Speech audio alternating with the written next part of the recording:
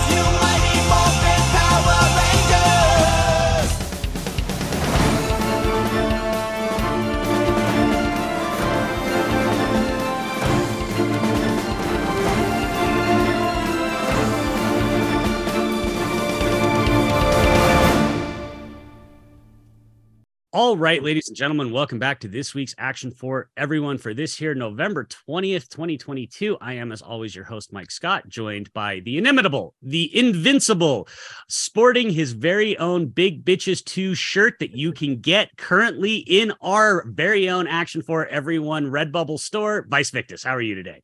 Yo, link trees and all this links and stuff. That's where we at. Soon we'll have OnlyFans, maybe. I don't know. I got to ask my wife about that shit. See how she feels about that. But yeah, we out here. We out here doing big things. Big on the internet. As while Twitter explodes, we still out here keeping it real, keeping it raw, keeping it rough, but sometimes gentle. That's what we're doing. Yeah, it's good to be here, guys. And also joined by the man who has had some very good news this week that Radial is about to actually is going to be filming, and there are already props and stuff being made. Liam O'Donnell, welcome back, bud. Oh, thank you. Yeah, no, that was applause for you. It's always nice to see the monster shop up and running, and they literally, like, all of our alien suits were originally built by Alan Holt, who we had as a guest on here, and that we store them in coffins, like these big plywood coffins after everyone, and then you just pull them out, and it's another shop in Spain that's done Skylines and now would be doing Radial, and they dust them off and they rip them all out and they kind of refurbish and remake, and now we're making new claws and there's obviously some new aliens and stuff like that. So it's really exciting, and obviously we'll be keeping everybody up to date on the behind the scenes of that. This is kind of one of the things I've really wanted to do since we've had the podcast, but haven't got a movie made in the past year. So really, really kind of looking forward to doing a behind the scenes of an entire shoot while we do the podcast, because I'm not going to stop. Never stop posting, never stop podcasting. And I know it's all hush hush, but hopefully soon we can start having some casting announcements too. That I think will make people real happy when we can actually announce them. So fingers crossed. But wait, but for real though, like, real quick, I just want to, like, so I know, like, I always talk shit, like, oh, we did the podcast, it's like, promote yourself, but like, you did it, man. Like, we're doing it. You doing it. Like, I haven't had a way to figure out how to say this properly, but like, because like, it's not. I joke that I'm making this possible. I mean, I'm just joking, but like, I'm not a part of it. But like, just to be like, I don't know, with you doing this, it feels really great, really special. So like, I'm happy to be a part of it. I'm not doing anything. You've nourished me, and as our guest talked about in our pre-show, your passion and expertise in action is very educational and inspirational for a lot of filmmakers, I think. And so, getting to talk to you and Mike every, week has been a great outlet for me. I feel like it's been a great creative outlet, and it's also been a real educational resource. And yeah, no, I really, really thank you. And I hope it feels like you're a part of it, because I think you are.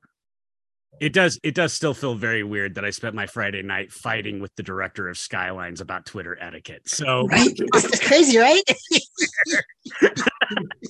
It's always me hashed it out, because that's what all right, and that does lead us to, it took entirely too long on this intro, so I apologize. We have a very special guest this week. He is known as the director of Some Kind of Hate. He is known as the director of Daniel Isn't Real. He is known as the director of Arch Enemy, which is an amazingly impressive action movie if you haven't seen it. Adam Egypt Mortimer, how are you? Thank you for what's up? Happy Sunday. It's awesome to be here. You guys fucking rule. I hit up Liam after I heard the Timo episode. That's actually how I wound up, because I was just saying, like, that episode was awesome. I love I was DMing Timo also, because I know the dude, and I was like, what's up? Cool show. I have so many more questions, and I hit up Liam, and I was just basically like, let's get a coffee, because I'm thinking about action a lot these days. I have a thing, and you were like, okay. And then you were like, wait, I'm too busy to have a coffee, so let's just have the conversation and turn it into content on my podcast. It's like hyper modern way to have relationships with other human beings these days. But I'm honored that I got to podcast status out of let's have a coffee. It's cool about Liam, but the motherfucker understands the hustle, man. He'll always be hustling. Yeah, you look at your list, you're like, I could just hang out with you, but also I could make it my job. I know, I'm so dedicated to this non-paying job. It's like it's Monday or Tuesday. I'm like, well, who we got this weekend, guys? And so thank you. It all worked out. And I obviously do want to get the coffee, but because I'm supposed to be leaving next week and taking the kids to Arizona, like, I had just a laundry list of very boring chores I had to do. No, it works out in my favor, because I'm stoked I get to talk to all of them, not just your ass. Exactly. The real brains behind this operation anyway. So how much can you talk about what you're doing? I probably can't say very much about it at all, because it's not, the status of it is, I wonder what I could say. Let me see what I can say, because I can't say anything, but I could frame it for you that you're looking to do more action in your career. I am. No, I'll get more specific. Like I had been, there's a company called Highland Film Group that I'm working with. I'm going to just say that I'm working with them. And I had been coming in to pitch on stuff that they are working on over there, right? They were like, I came in at one point to pitch as a writer on something. I came in another point on a director gig for a project that they were developing. And I would come in with my takes on their projects. And, if you've seen my movies, my concept, I'm a little off. I'm a little weird, right? Like, I'm not... And so I was like, yeah, I read your script and, like, it's dope. Here's how it would be super dope. And they would be like, that would be super dope, but I don't think we could do that with this property, and like, I had like a couple meetings like that until they were like, we would like to work with you. Why don't you come to us when you have a pitch, when you have something you can do? And, I hope to come back on the show like in a year, once the movie is like out, we can really talk about it. And then you'll be like, oh yeah, that's the movie he was talking about. But amazing. Yeah. I had this idea for something, and it was really wrapped around the title. So I can't say the title yet. I can't say anything about it, but this is just like such fun Hollywood insight. I was so happy that this got to happen. I happened to be at like a brunch karaoke birthday party with one of the people from that company, that the person I'm quite close to, the guy who kept bringing him in, likes my work and stuff. And I was pouring him a Bloody Mary from a picture of Bloody Marys. And I went like, yo, I actually have a pitch for you. I'm just going to give it to you right now. And like 3 people standing around, 3 other like filmmakers, all started mocking me. They were like, oh, he's doing the elevator. Oh, he's doing a pitch. And I was like, no, stay strong, Mortimer. You got this. And so I was pouring him a Bloody Mary, and I was like, here's the movie I want to do. And I gave him like 2 minutes of it. And he was like, holy shit, I fucking love that. And he set up a meeting for me to meet his boss like 2 days later. And I pitched it to her, and then they were like, we'll buy it. So which never happens to me, they sent me money to write the movie. And I just turned in the first draft last week, got notes, turned in the second draft. Like, I'm cooking with this thing. And what I didn't even know foreign sales companies like gave people money to write. That's like, so that's amazing. And now that I think about it, the deal is so weird that I probably shouldn't even say out loud how it works. But anyway, congratulations. That is awesome. Pay me. They just said, yeah, that sounds cool. Do it. But we can get into that someday. But what's different about this, and you know, man, I got to say, I'm already thankful that you refer to Arch Enemy as an action movie, because to me, it was like, with that movie, I didn't yet have the resources to really action it up, right? It's kind of in the mode of an action movie, and it has like a sequence or two that I'm super proud about, right? Like, there's a sequence kind of in the middle that's this slow motion fight that, to me, I was like, that's what I wanted to achieve with this movie. But it's not like action.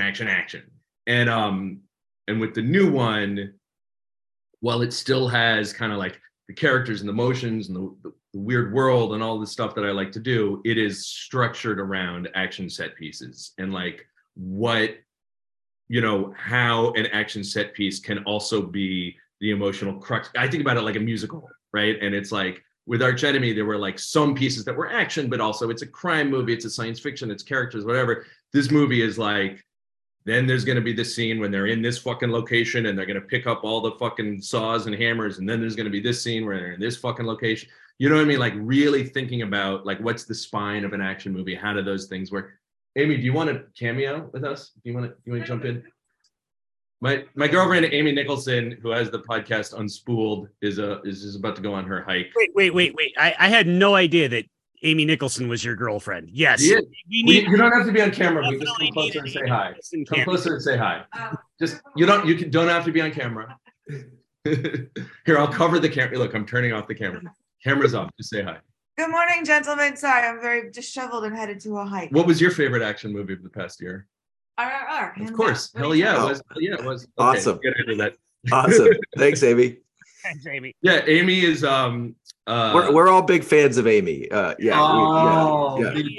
is actually one of the big inspirations for me even getting into podcasting. So oh my god, that's amazing. You see people love what you do, man. They do. It's getting a workout.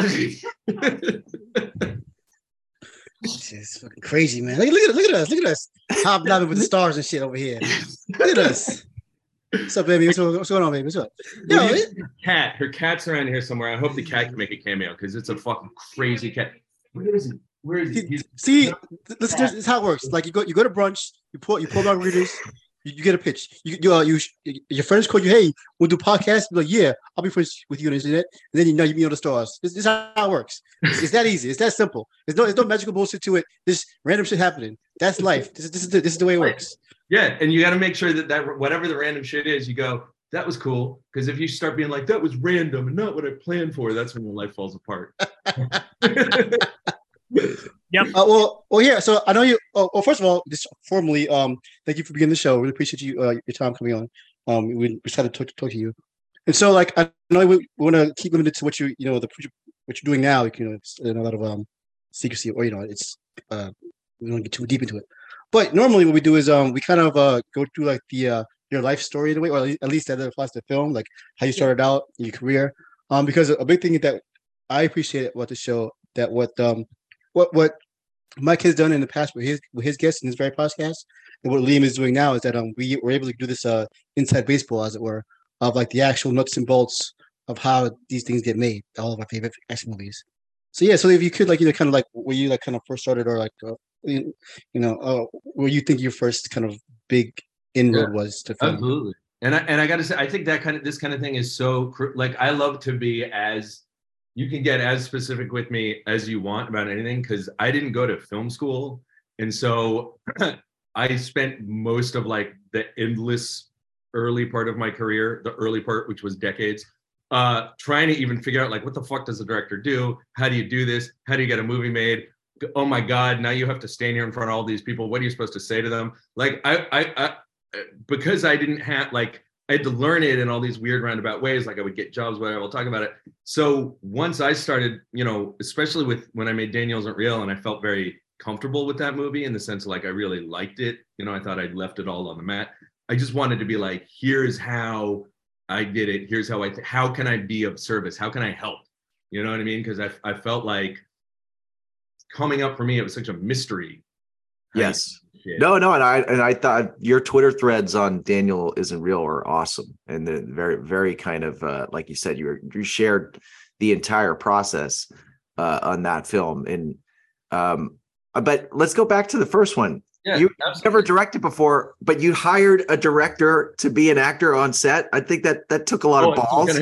Michael Polish. Yeah. So yeah, I'll back it up a little bit before that, because and just go like, you know, the beginning of Up, like whole life story in 30 seconds. But like, yeah, you know, I used to live in New York City. I was a musician there. I was in a metal band playing guitar. Then I was an experimental musician. I had like an electric sitar and like weird boxes that would make noise, electric shocks and shit like that, right?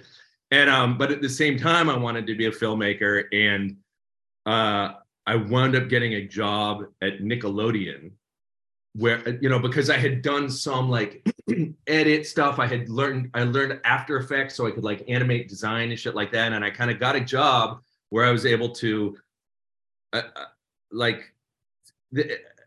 have them believe I had more skills than I had, is the way that I would put it. Mm-hmm.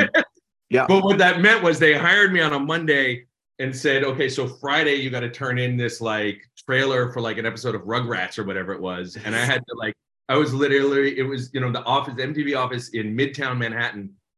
I was sleeping under the desk. Like I was there at 2 a.m. reading books like How to Cut a Promo for Dummies and shit, right? Like trying to figure this shit out. But by Friday, I delivered like a sick thing. I did all my own After Effects work and design, and I had a 3D artist come in and do some shit.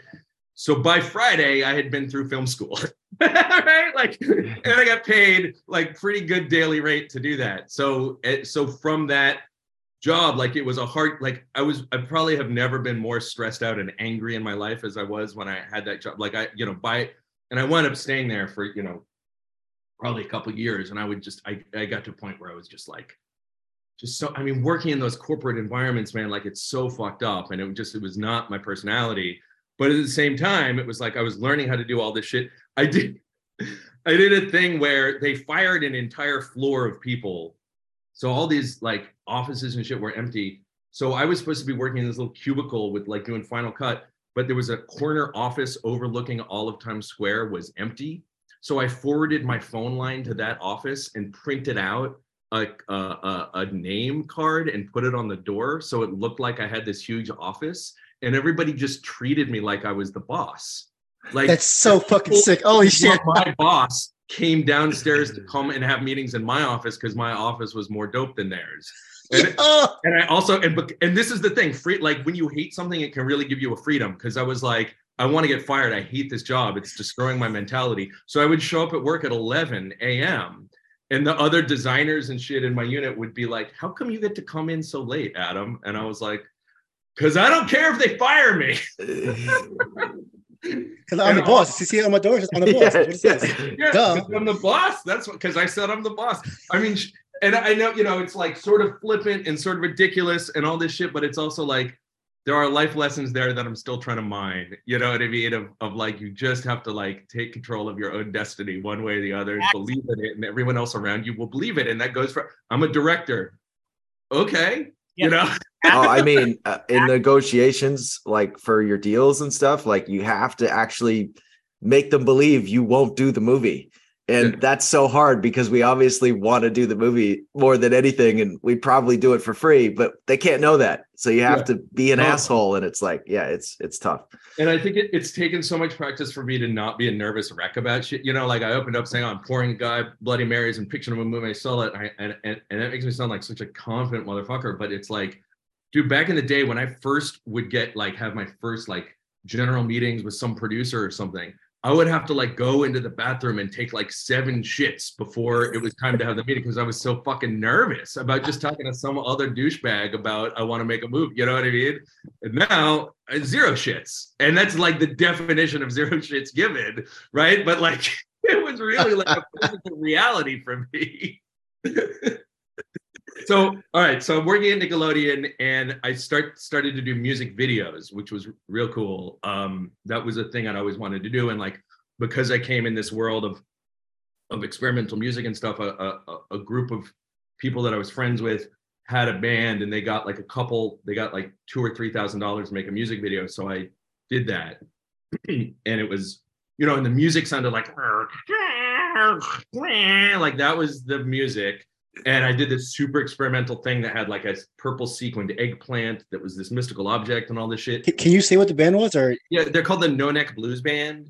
And so they were a New York band back in the day, like real experimental, you know, but like revered, you know, like yeah.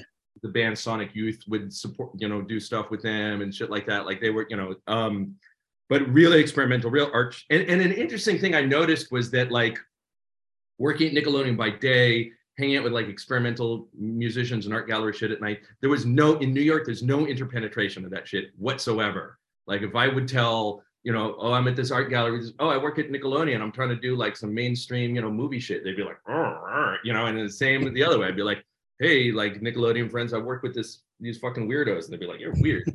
Which is the thing, and, you know, I don't want to skip to it. When I got to LA, and I came to LA soon after making that video, and when I got here, the head of music videos at Warner Brothers Records, this guy named Devin Sarno, who is one of these kind of people you credit for like kicking off a career, he was like, I loved your completely insane nonsense music video that was total avant-garde.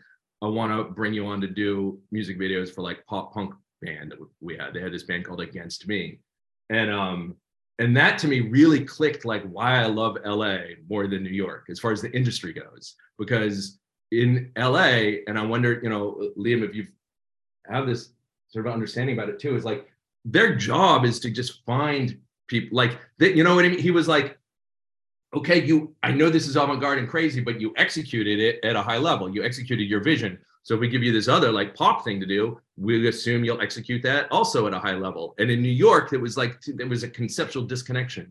But in Los Angeles, they're like, no, you're a filmmaker, so we've got some opportunities for you. And so then I had a career for like a kind of a short-lived career doing music videos, which was sick. And again, was my film school, because that first video was like me with a fucking Panasonic fucking camera just running around in New York like, oh, we're here, and then suddenly it's like, now you need a crew and a production designer. What's a production designer do? What's a, you know, like, how do I tell the cinematographer how to do this shit when I was doing it all myself? So I had to learn that. And that's what, you know, music videos kind of got me to it. Well, and you're also doing this for Against Me. You're not doing this for like some like no-name band, right? Yeah, it was cool. It was a big deal for me, you know, and I got to do a couple videos for that band specifically. And, you know, and some other neat stuff. I wound up, they introduced me to a Polish woman named Natalia Lesh, and I wound up, you know, she had huge budgets. I did like a really high concept shot on 35 millimeter film with wolves attacking people and like fascist futuristic ballet dancers and all, you know, like I got to do some cool shit. But that career like tanked out very quickly. It was like, I don't know. Like, but it was, and every step of my career, it's always like, well, I guess I'm done now. Maybe I'll go become a monk. Like you know. I was gonna say about your. I never worked in New York, but you know, I went to school in Boston. I grew up in the East Coast. For me, it was just I did feel like it was more closed, like opportunities wise, but maybe that was just my own perception of myself, and I needed to go to a new city to kind of remake myself in a weird way. So I don't know. It's true, man. I'm from the East Coast, and I am telling you that it is something that, you know, like I wanted to be, you know, it's like I wanted to be a New York independent filmmaker. I wanted to be like Jim Jarmusch, you know what I mean? But I was like, they don't seem to be looking for the next Jim Jarmusch out of my corner. Like I just have no idea how to do. I want that, but I'm not getting it. So I'll go to LA and make, you know, do some other shit. Yeah. But no, it's not. I don't think it was just you. I think there is something about that. I grew up in Cambridge, Massachusetts, man. Like I'm. Oh, yeah. And I moved to New York, and so it's like, there is something I noticed coming back to Boston after being in LA for so time. When you walk around and look at people in Boston, everybody looks like they're in pain. Like everybody has just a little bit of like pain and agony going on. Even when it's the summertime and they've revamped the the harbor or whatever, but it's still there's just a little bit of pain and agony. Whereas you come to LA and everybody is inexplicably happy, and I prefer that, man. Like that's not fake. That's like it's not fake. That's life. No, right? it's a baseline. The first time I ever visited LA and I walked into a coffee shop and the girl working there was like, "Hi, how's it going?" I was like, "Wow, nobody's ever talked to me like that before." I was like, "I've been here forever." Okay, wait. Just New York, they're like, "What the fuck do you want? You want a fucking latte, motherfucker? Why?" And you're like, Massachusetts is you think you're better than me. Like everyone looks at you and like, you think you're better than me. It's like you just get it from everybody. It's kind of heavy. Quick tangent here because like I kind of noticed this. I have some friends who are like for example, I have a friend. She's a writer for like a cop show in New York now, but she moved to LA for the New York cop show. Kind of weird, but like and she was kind of saying, and several friends that I've met since I came back from the army, they kind of mentioned the similar thing where they were doing stuff industry wise in New York, but it was either not that it wasn't going anywhere, but like they, like you said, it's a pretty siloed way of doing things. So they move it there, and they're like, wow, I feel this is a whole new energy, whatever. And so it's like I appreciate their insight about that, but I'm always I don't know, maybe somewhere between jealousy and like I don't know, like contempt, because like for me, I was born in Brooklyn, Queens, and like so like just a background, I was in the army for a while. I was like 12 years, so Iraq, Afghanistan, all that kind of stuff. So for me, it's like growing up here, like prepare me for shit like that. It's kind of fucking to say that growing up in Brooklyn prepared me for a war zone, but it did. So now that I'm back and like now I'm kind of, I guess I'm technically in the corporate world now too. Like I'm doing like computer security stuff, and it's similar thing like you say, that you got like kind of fake what you know, because I don't know shit about computers honestly, but I just kind of like to figure it out on my own school wise. But like, and so for me, it's like it feels like this lifelong crucible, and so which is like on one hand, it's like I can survive anywhere, but on the other hand, it's like this shit sucks, it hurts so bad. But like, so I understand why people don't want to hurt, because obviously, but it's like it's like just stick it out, stick it out another year. But like that's how I was thinking in my head. But like no, that's not realistic. Like in order to like to thrive and grow, you gotta like get yourself out of a negative situation. So like I completely understand people coming from like like they get that, they find a new energy and they run with it. And, it helps them out, helps their career, helps their livelihood, helps their well-being. So but props to you for like finding that for yourself. Even though I'm stuck here in the dungeon. It's got to be both, man. It's got to be like, I agree. You need that crucible thing. I mean, I always felt like that about when I reflect on my time in New York, because I was all over. I was way Lower East Side. I was up in Harlem. Like I always tried to stick to Manhattan. When the trend of people like moving to like Brooklyn, brunch spot type shit, Brooklyn, I was always like, I don't know, man. I like last exit to Brooklyn. Like I felt like Brooklyn's a place you're supposed to leave, not a place you're supposed to go to and have brunch. But just like the hustle of living it, I guess that I've always thought about it like New York was about inspiration. Like I was taking shit in. I was learning so much about the world, like so much, like just like from all sides, like the highest level of like culture and like fucking art galleries and all this shit. And like I went to there's a 5% Nation temple on 126th Street that I would go to, because I was like, I want to learn Arabic, and I got the 120 questions, and they were also like totally accepting of me. Like it wasn't like they like, oh, they're gonna kidnap me. No, they were like, I was like, here's $10, give me the cassette, I'll listen to the 120 questions. I'm into all that shit. And like there was just so much nonstop inspiration for me in New York. And so then LA was like, now it's about the output. Now it's like I've had these life experiences, been through, like you say, a crucible. Like it really felt like that. Like it's just hard to survive there. It's easy to survive here. I moved to a place, I've got a fig tree, a fucking lemon tree, a backyard, you know what I mean? Like I had concrete in New York. I had concrete that you had to turn into some shit. So I feel you.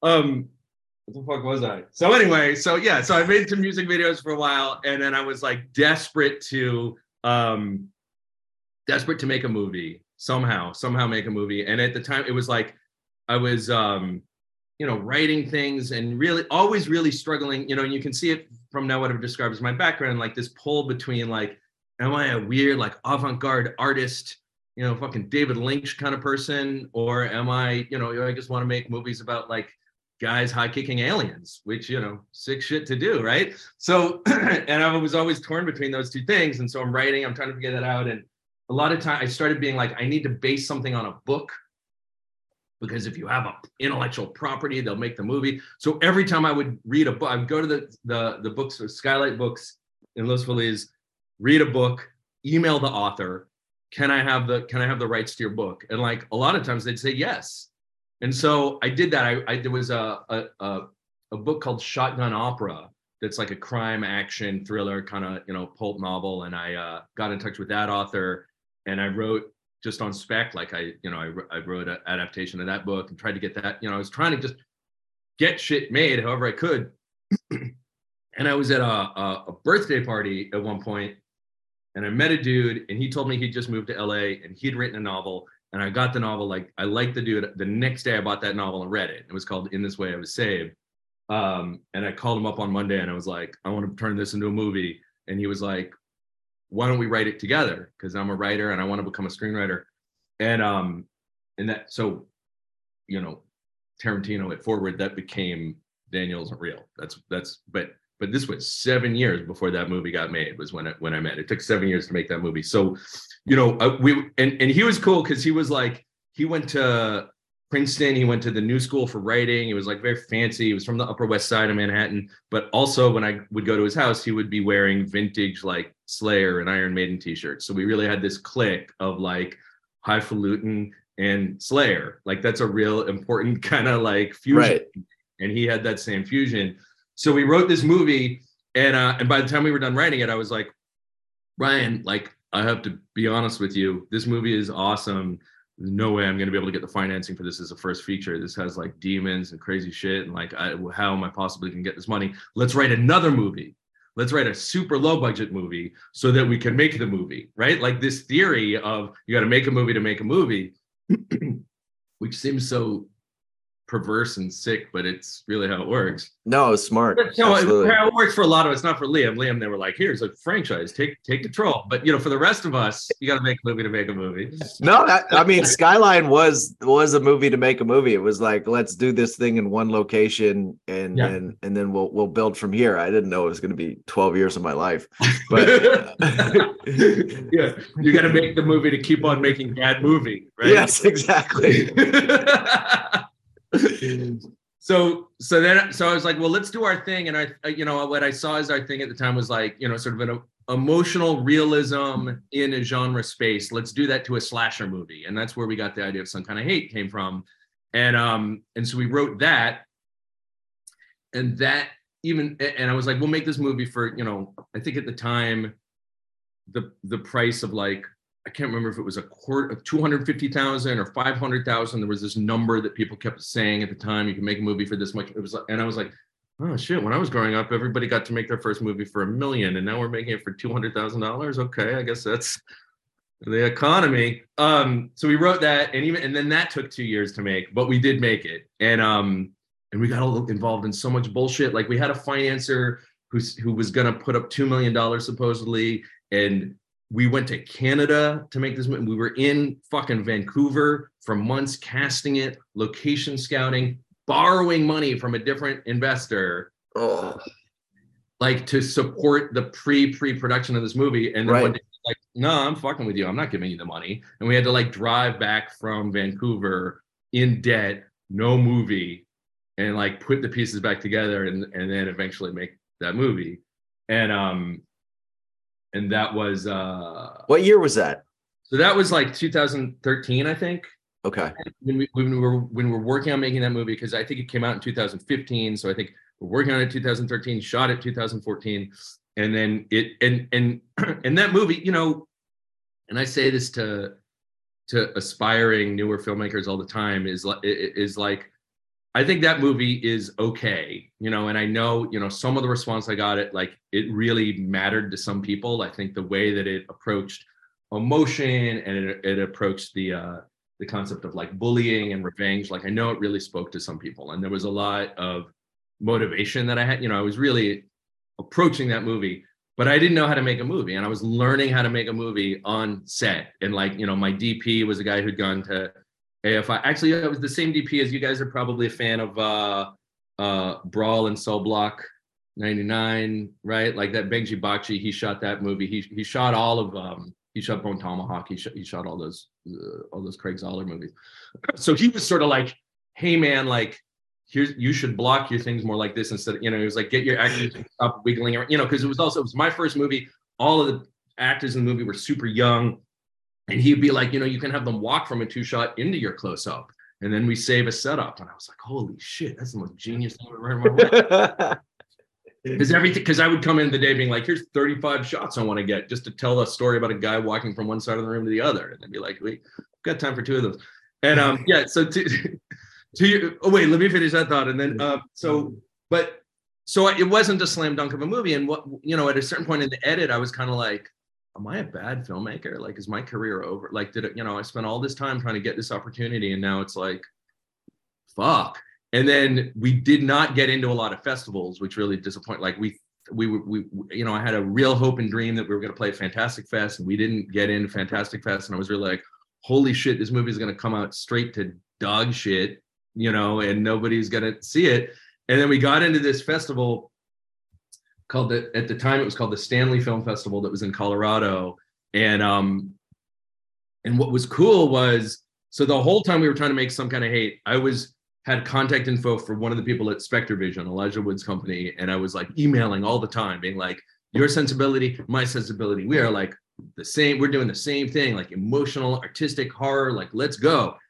And they never got back to me. So I made the movie without them. But then my first day at the Stanley Film Festival, I saw that guy, Josh Waller, one of the partners of the company. I saw him eating breakfast because they had a movie there too called Cooties that was about like rabid kids. Right. I remember that. That like Lee Winnell was in and Elijah was in it. And so I walked up to him and I was like, hey man, like it's nice to meet you. I got a movie here. I hope you'll see it. I have been emailing you. And he had his laptop right there at breakfast. And he was like, oh yeah, I see all the emails from you. You know, sorry, I've been busy. And you just got to be like, it's totally cool. Like, of course it's cool. Like, whatever. You can't respond to everybody. But he saw the movie and he liked it. And he had Elijah and Dan and, you know, all his partners at SpectreVision watch it. And that led to, then I showed them the Daniels at Real Script, and they wanted to make the movie. So the whole idea of make a movie to make a movie, and we were very specific, me and Brian, we were like, we're trying to make Daniel, but we'll make this other movie. Like it did work. Yeah. Just that it took 7 years. No, and it was also when you know, I know you've been mentoring and helping young filmmakers and female filmmakers with a friend of the show, Jordan Crucchiola. Right. I did one of those last year with some film students, and they're all so many questions about film festivals. And they were like, how do I submit? What do you do? And I was like, only submit to ones you're going to go to, because that is where you're going to make these connections. Like you blast these things off into the ether, especially if you're a starting filmmaker with a limited budget, because it's really expensive to submit. Like I produced a short that my wife produced a short that my wife directed, and we sent it out to a bunch of festivals. And I was like, God damn, this bill, you know, it's a lot of money. So just again, like I feel like already from the way this podcast is going, this is like a great film school episode. And I would say for anyone listening, like definitely focus your funds, and you'd rather get into one and then actually be able to travel to that festival and try to make connections in person, because it does lead to things down the line. Yeah. And I would also say, like, there was a really specific trajectory of how the film festival thing worked to me. So we want to talk about that for a second, because you asked about Michael Polish. So that's what I do want to answer that, because you asked. Well, because I would not have the balls as a first timer to be like, I want to hire another director to be on set really and watch, and watch me flounder and flop sweat. Yeah. So for me, I don't know why I felt the opposite. I was like, it'll be helpful. Like if I have question, I can ask him, you know, whatever. Like I didn't feel like I had to pretend to be a director. You know what I mean? And I just clicked with him. He was a cool dude. And when I remember I showed him the lenses we were using, because we bought vintage anamorphic Kawa lenses from the 70s, like basically the same lenses that they used to shoot the first Halloween, John Carpenter's Halloween, right? It's basically those same lenses. They're very light Japanese anamorphic lenses, and we used some of them on Beyond Skyline. Yeah. Oh, cool. Yeah, because they fit on those smaller rigs, you know, like those Moby type rigs. Because they're not as huge as the Hawks.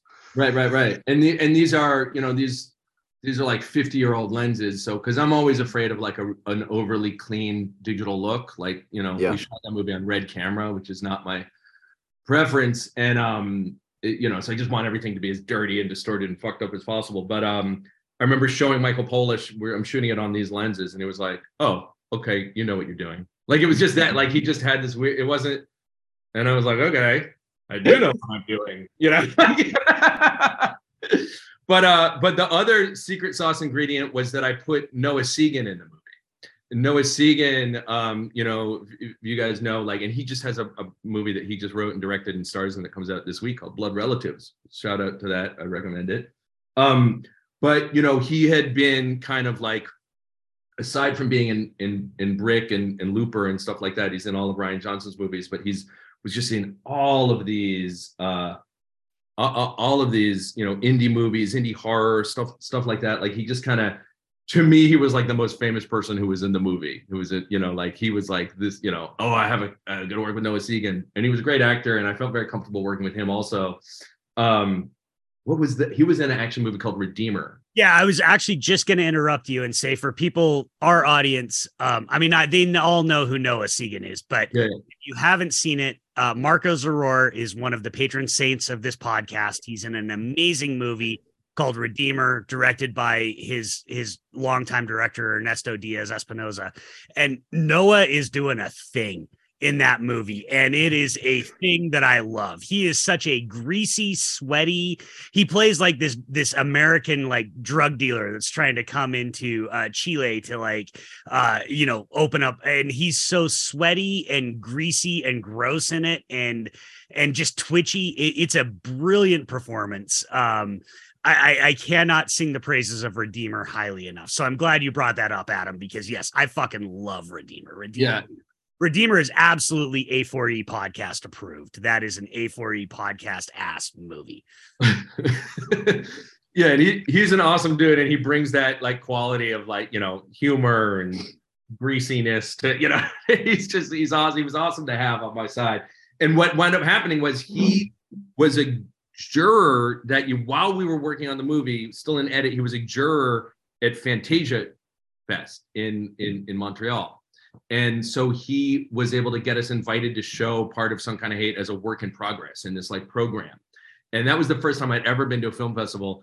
I skipped Comic-Con that year for the first time in like decades in order to go to a film festival instead. And I remember being like, oh shit, fuck Comic-Con. Like, I'm in a film festivals now. Like, this is the world. This is the life. And we showed this stuff, and we were in the same program as fucking Justin Benson and Aaron Moorhead, who were working on Spring, and now those guys are good friends of mine. But at the time I was like, who are these geniuses? And we met Sam Zimmerman, who was a writer for Fangoria magazine at the time. Now he runs curation for Shudder.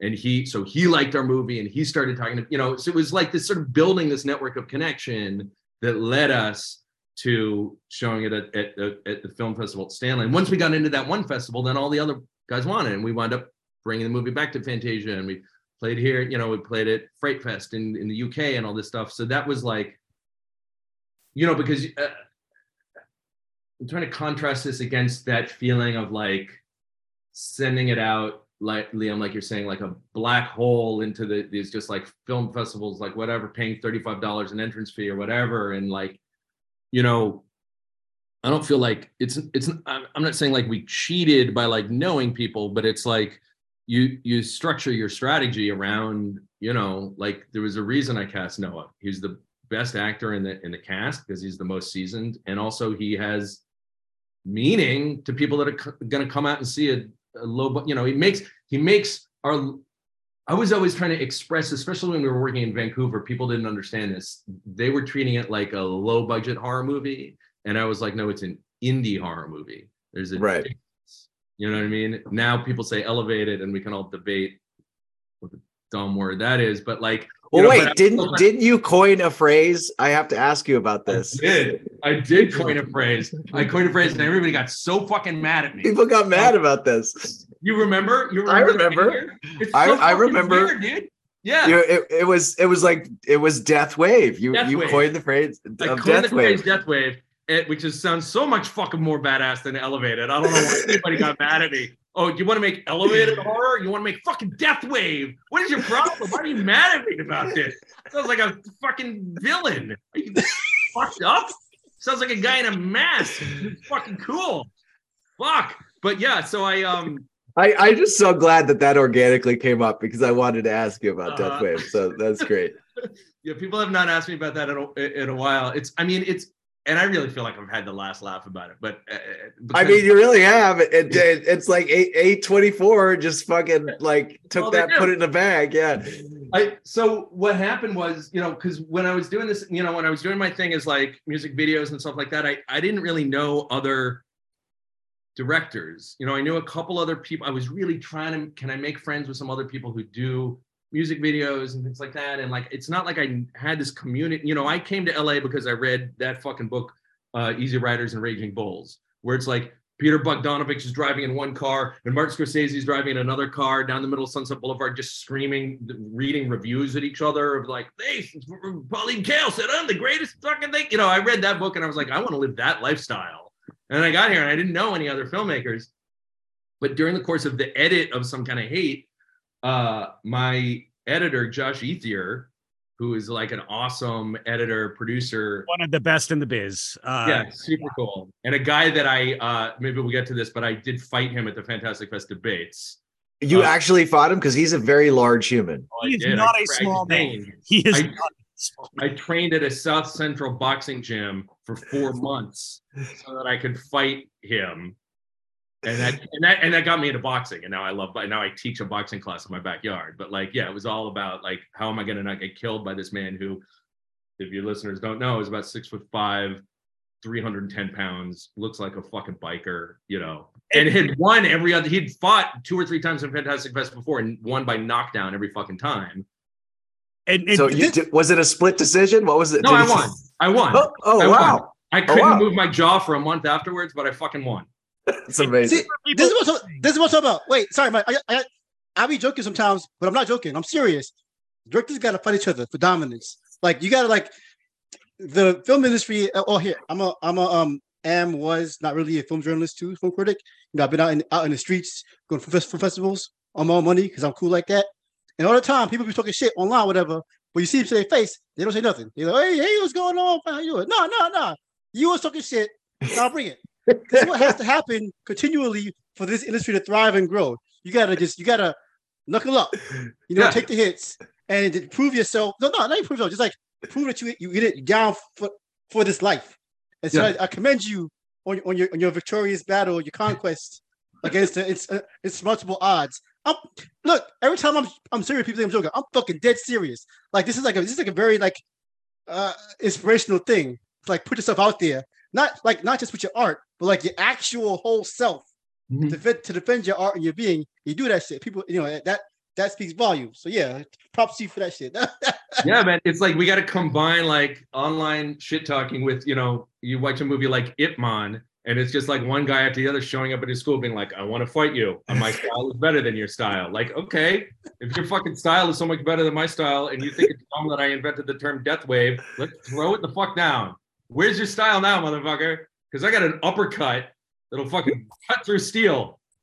Yeah, we do need to talk really quick. 2 things. One, fucking the Real Soups, that fucking Matt Ramos kid, after what has come out about him last week, he's on Vice's list. Like, if I fucking see him, dude, it's fucking on. I am throwing fucking hands on that kid. I will bust out my sticks and fucking, like, yeah. just for context, it's like this guy is, I mean, it's funny because he's got like 1 million followers, but I didn't know who the fuck he was. You know, it's just the way it goes in Twitter. But he's like a superhero fucking fanboy who's made this famous. Like, set him up, Mike, just to make that joke. Basically, is he's the worst of film journalism. Like because he's total access insider. He sucks the dick of Marvel. He sucks the dick of DC. And it turns out that he and I can't remember. Unfortunately, I'm trying because I wasn't. No. But when he sees other people succeeding, he'll take a screenshot of it and send it to his manager and say, "I'm going to fucking kill someone." And I just was laughing so hard at that screen grab.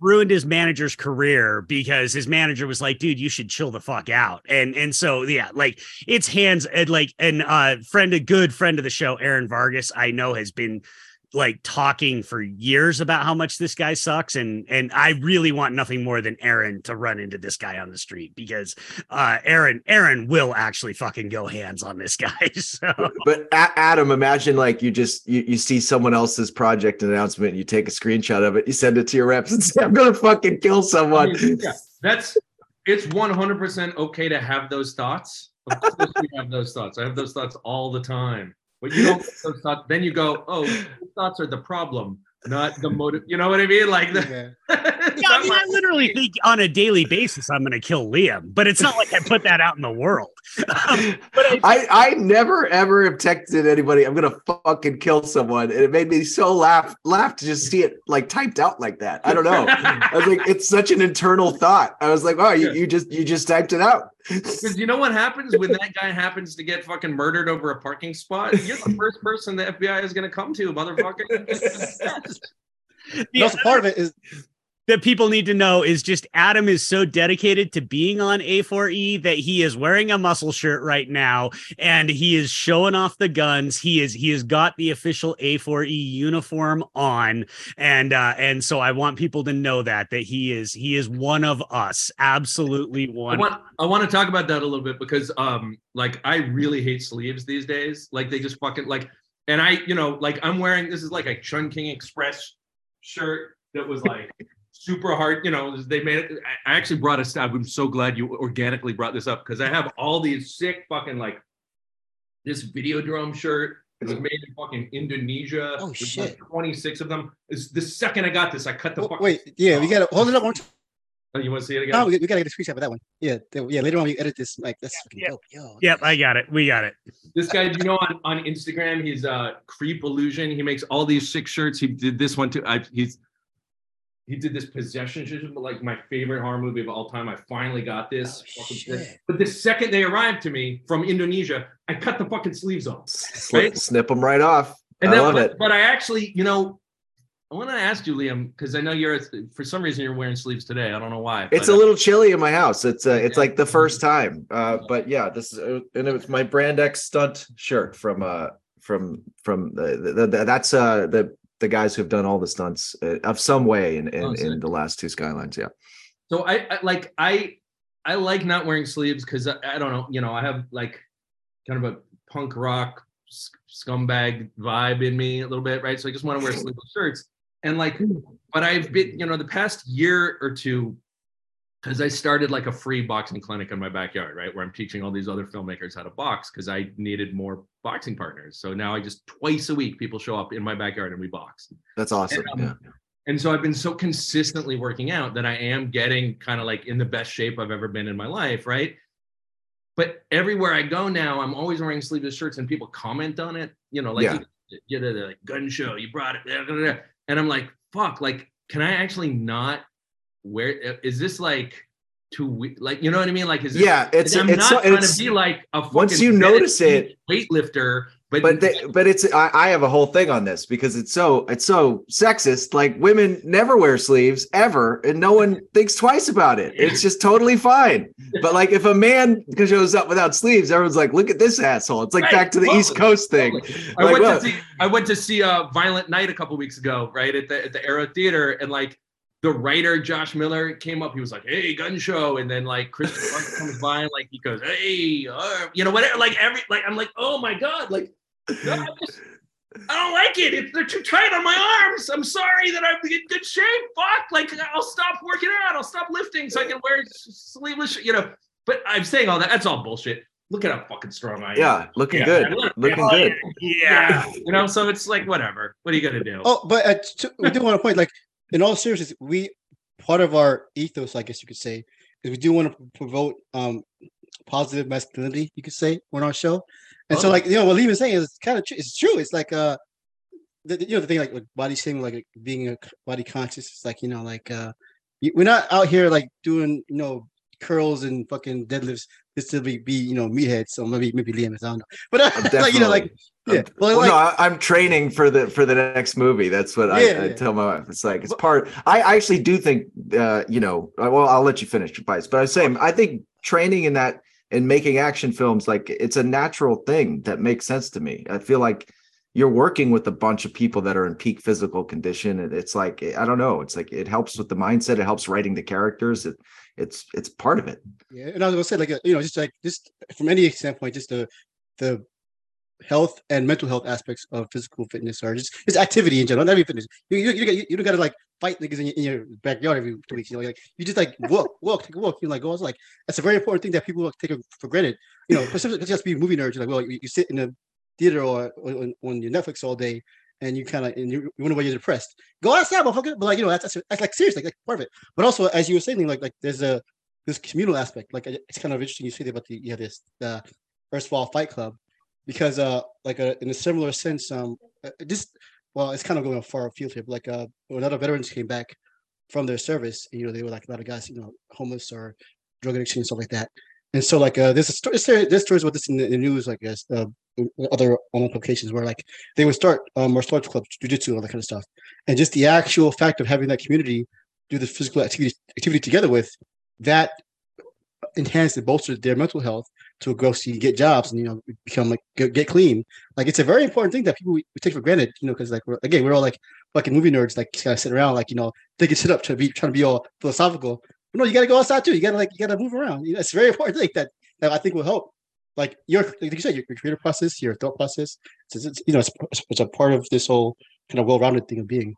Yeah. Everyone makes fun of The Rock's social media, and they should, because it's very funny. But like his whole thing about like anchoring his day around it, I definitely agree with that. It's like, I know if I can get that thing done, that like everything else could flow out of it. And so I usually, I get up at 5 a.m, and I usually lift then, so that it's just out of the way, and I'm like, my brain is in such better shape for the rest of the day. I know some people would be like, oh, I'm mentally depleted from working out, but not me. It's the opposite. If I don't work out that day, I'm like, there's just too much anxiety and negative energy. So I really, can't recommend it enough, especially if you're in a creative job. No, it's all about managing anxiety, because that's, what I discovered is the key to being a director is to diminish anxiety. Like, you are on set, you're watching actors, you're gonna, like, when you're on set, you're making your movie, like, you're gonna have this voice constantly going, oh, I fucked up, this not working out, it sucks, I suck, everything sucks. And like, that voice is incorrect. That voice is anxiety. But you also have to hear a voice that says, well, this shot isn't working, I need to fix it. Oh, his performance was over the top, I got to fix it. And you have to be able to differentiate the anxiety voice from the artistic voice that is also giving you positive, negative feedback, right? And so it's like, that's why I first started taking boxing. Like, I was telling the story about trying to get some kind of hate made and how fucked up that's why I started boxing. I was like, I just need to punch.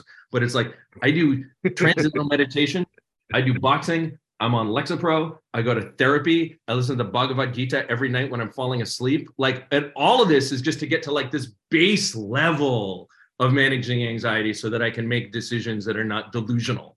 You know what I mean? And it takes all of that in addition to how much I prepare for a movie and how much I've thought through, why I want it to be what it is, and all these kind of, like, you need that. You're 100% right, man. You can't just like sit inside and stare at movies. You have to find a way to live inside your body. And that's the thing, and what one of the things that has really come up a lot in the boxing group I'm in, and also Liam, you're totally right, because that found in the script that I just wrote, the action movie, so much of it has to do with like training and what it is to learn how to fight and shit like that. Like it's not a boxing movie, but like just that vibe of like, I've been spending 2 years teaching other people how to fight.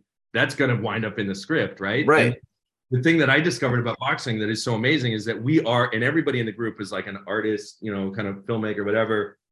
And by the way, and half of them are women. So you bring up this thing about, you know, positive masculinity. Like I'm all about the positive masculinity. It's like, you know, I invited some of the women from my filmmaker mentorship group, come and learn how to box too, because this is going to be part of the thing. But it's like, we're so used to thinking with our brains and never thinking with our bodies. And when you do boxing, you know, when you do a 15 move fucking combination and let it flow, you're starting to think with your body in a way that also lights up your brain. And this awesome, you come away from a session like that and you're like, you feel smarter and more alive, because it's not just, you know, when people run and they just listen to fucking music and like, I want to be anywhere but here. You have to be present when you're boxing, or the other motherfucker will take your face off, you know? And like being present with your body is something I'm not trying to say this is like an ascended master. I'd never done this before. Like I was never in the moment or in my body or anything. And like the way that has changed my relationship to just being alive, let alone being a filmmaker, has been huge. Well, here, I don't want to jump before too ahead, but maybe it's limited time. But so this reminds me of a conversation we had in our previous show with Timo, where he kind of was busting Liam's ball because he said the reason Liam got jacked was because he had to match the energy of Frank Grillo, because you know Frank Grillo is kind of notoriously like, you know, the alpha male, so, quote unquote, on the sets. So he was like, in order to not get punked, he had to like, you know, reflect the same. So I want to move forward a little bit to Arch Enemy. You have I do have to correct this one. It was a good joke, but to be honest, I was a wrestler in high school. I was a pretty good wrestler in high school, sectional finalist, you know, division, state, all state. I've been lifting, and then I did do bodybuilding in college, and you know, I was like about the weight I am now in college. So I was like it was like 195, 200. I was deadlifting 405. And then I chilled out after that, came to LA, would still work out, but it's just one of those things later in life. I was like, I want to get back into doing like real lifting when the pandemic hit, really. I was always lifting, but the pandemic was like, and I got the virtual trainer thing, Athlean X, and it's just been, I'm back to my college weight and back to my college lift. So there you go. Anyway, okay, you definitely I was sitting on that for 2 weeks. Yeah. Well, you definitely had like the MBA school physique. When you know, I see old pictures of Skylines. Like you were slender. But anyway, yeah, I was. But I'm saying it's more of I was big. I slimmed out and now I'm big again, rather than that picture I tweeted a while ago of Professor Liam, where he's got the fucking that like promo shot where you got your fucking cardigan on and stuff. Yeah, no. I mean, I can never shave the beard. I mean, you guys see my face. It's like, but my chin is too small. I need this extra size. Yeah, it's horrible. But yeah, so I want to talk. You know, like so moving on to Arch Enemy, like, you know, how you can talk about how that came about from the success of the previous film, like, because, you know, and again, like, you know, you go from going from Noah Segan to like Joe Manganiello, like it's a quantum. Well, no, it's so much different energy, you know. And I think, you know, it suits the movie because the movie is very, it's a dark, like you said, it's not really an action film per se. It's more of a dark crime thriller that has this kind of sensitive element to it, but also you have this gigantic star in the center of it all, you know, in multiple ways. So can you talk about how that came about? So I started writing that. I think I was writing it after I made Some Kind of Hate, you know, before we were able to make Daniels Not Real. I started writing Arch Enemy. But before I got a copy. I wrote a comic book back in like 2013. It's called Ballistic. Oh, nice. I don't know if you guys know about this. It's pretty insane. It's like it's the artist who did The Boys, and it's a futuristic thing about a guy with a talking sentient gun, and the gun is addicted to drugs. So he goes to rob a bank, and the gun refuses to shoot the security guard, and he's like, no, because I need drugs. And then so I've always had like a fucked up action vibe in me, and I was thinking about way back when I started writing Arch Enemy, and it's almost hard to imagine now that we've had multiverse and we've had all this stuff, but in the Spider-Verse and everything, but like at that time I was like, the cool thing about comic book superhero stories was like how science fiction and weird they were and all these different multiple universes. And I'm super into Grant Morrison and he's become a friend of mine and we're always trying to do stuff together. And like, I was like, what if I make like and I had seen, my friends had all just made Bone Tomahawk. And I was like, which was made for like no money. It was like $250,000 to shoot that movie and then all the money to hire big stars. And I was like, I want to do something like that where I can shoot like a street level superhero movie, pour all the money into the stars and pour some other money into effects. And so I started writing it as like, and this, in some ways I was like, what would it be like if Wong Kar-wai made a superhero movie? Not that it got anywhere near his fucking grandeur, but just that approach of like that it's based on the aesthetics and the humanity more than the plot. And so I was writing that, and then I got to make Daniel Isn't Real, which was awesome, and it worked out really well. And so about pretty soon after that movie came out, Spectre Vision came back to me, and I had told them about Arch Enemy over the years, and they came back to me and they were like, "Yo, we just got a slot open up. We have some financing. Do you want to do that movie immediately?" And I was like, yes. And they were like, we can't afford to do all, because it was written, all the stuff that's animated was originally supposed to be like live. That was going to be what was expensive. And they're like, we can't afford that. And I was like, it's cool. We'll just do like weird psychedelic animation. And I put together a team of 3 people who did all the animation. But Joe had reached out to them because he, like a lot of people had been reaching out to Spectre Vision because they all loved Mandy. And they all were like, I want to do that. Right. And so they introduced me to him. We sent them the script, and and Joe is like the perfect, embodies what this character is, because this character is, was once a superhero and now he's like destroyed. And Joe had this experience. He was supposed to play Superman back in the day when he was on True Blood. They were like, you're going to be Superman, and he couldn't do it because he couldn't shift the shooting schedule of True Blood. So it was like, in some ways, like you were a guy who, in an alternate universe, you were Superman, just like Max Fist. In an alternate universe, he was a superhero. And, what I love about Joe is that he's such a like physical, we all know him from Magic Mike and just being like a badass, but, he really studied theater, and he's like the kind of guy who like, he wants to just be an actor, but because of his physicality, he's in that kind of in a lane. And I was like, I want to expand that lane. Like, let's, figure this. So we were just a great pairing. Like he was the right guy for the thing. And he's also a giant fucking nerd. I mean, in on Critical Role, he's like he's a giant fucking nerd, which makes him perfect for that movie. Right. Because we were able to talk like deep mythology about Superman and about comic. I wasn't like training him up on, here's what I mean by superhero. He knew all about that shit. Yeah, I went to his house and he does, I saw the fucking D&D room, so like, and it's just, he's got like a skull throne that he sits on, and, it's fucking, he's got like a Mind Flayer statue on the wall, it's like the real deal. So he was able to like, love what we were doing, but also, the thing that I love, a thing that I'm really interested in is working with really sexy men and kind of deconstructing them. I think I did the same thing with Patrick Schwarzenegger. He's like gorgeous man, and I was like, but you're gonna play a fucking demonic evil motherfucker, so I want you to be sexy but also horrible.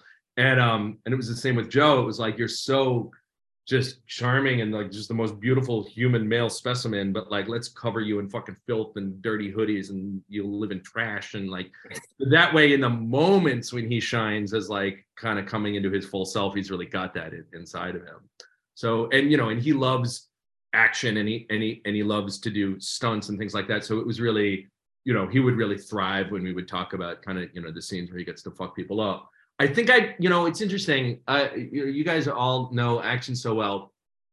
I think that when it came to the action in that movie, where I might have made a mistake was introducing guns in it too much, because, and I'm trying to figure this out in my new script, is like, I just want to see people fighting each other with machetes and rocks. And in real life, you're like, but a guy would just bring a gun to that fight and shoot everybody. And we played it like that in Arch Enemy, where it's like, he shows up at like the bad guy's place with a gun, so they all come up to get him and go, bah, bah, bah, bah, and he kills them all. And I tried to sort of film that in a way where it's like, oh, that's like jarring, because you expect he's superhero, but now it's like, but I'm also like, how do you remove, and this is really like a question for the room, how do you remove the kind of, how do you get into hand-to-hand combat if you also want to be realistic? So I know part of that is like, you know, we talked with Timo, we talked about Indonesian and Korean movies, and they kind of, how do I say this? They kind of out for them is that culturally speaking, Indonesia and Korea and Asian nations, it's harder to get a gun than it is here in America. Yes. So that by itself kind of gives them that. It's weird to say this, like head start, so that they let them focus on the next. But even like the Raid, like remember, like the Raid, the first movie, it's not really in martial arts film until the first half an hour has passed. That's because they run out of bullets. So right. Like they kind of brilliant structure that he was like, they run out of, you know, they're on a contained mission, they run out of bullets. Fucking great. Yeah. You know? So for American ones, that's what I'm kind of wondering, because like I know, well, there are like, there's always this kind of consternation about American remakes of Asian films, and that's actually a component of it. I think that is not taken into consideration of. It was like yes, we do have a plethora of guns here, sadly to say, in America. So how do you get around that? And I remember like one example was the District B13 remake of Brick Mansions with Paul Walker, R.I.P. Like, you know, it's a fucking terrible movie, but like not because they try to get around guns, but just like the context of that French parkour, and they even have one of the same stars in the movie. It doesn't make sense in our American style, so like they try to like blend them, but it doesn't work because. So it's I think to this day is a question that's not really been answered yet, because again, one's that big cultural thing, but two, even now there's news, recent news I think this past week that they're going to make there's not a video game adaptations nowadays. They're making a movie of adaptation of Streets of Rage, the old Sega Genesis beat 'em up game. And that game is, you know, 3 row cops walking through the streets beating people up. But it's like, but also in that game, when you push the button for the festival, a car with rockets come out. You know, like so it's like, how do you? I'm very curious about what's going to happen, because like, how do you translate an American street crime drama without guns? And but I think to relate to the cultural thing, recent thing that has kind of found success is the Lost Bullet series, the French action movies.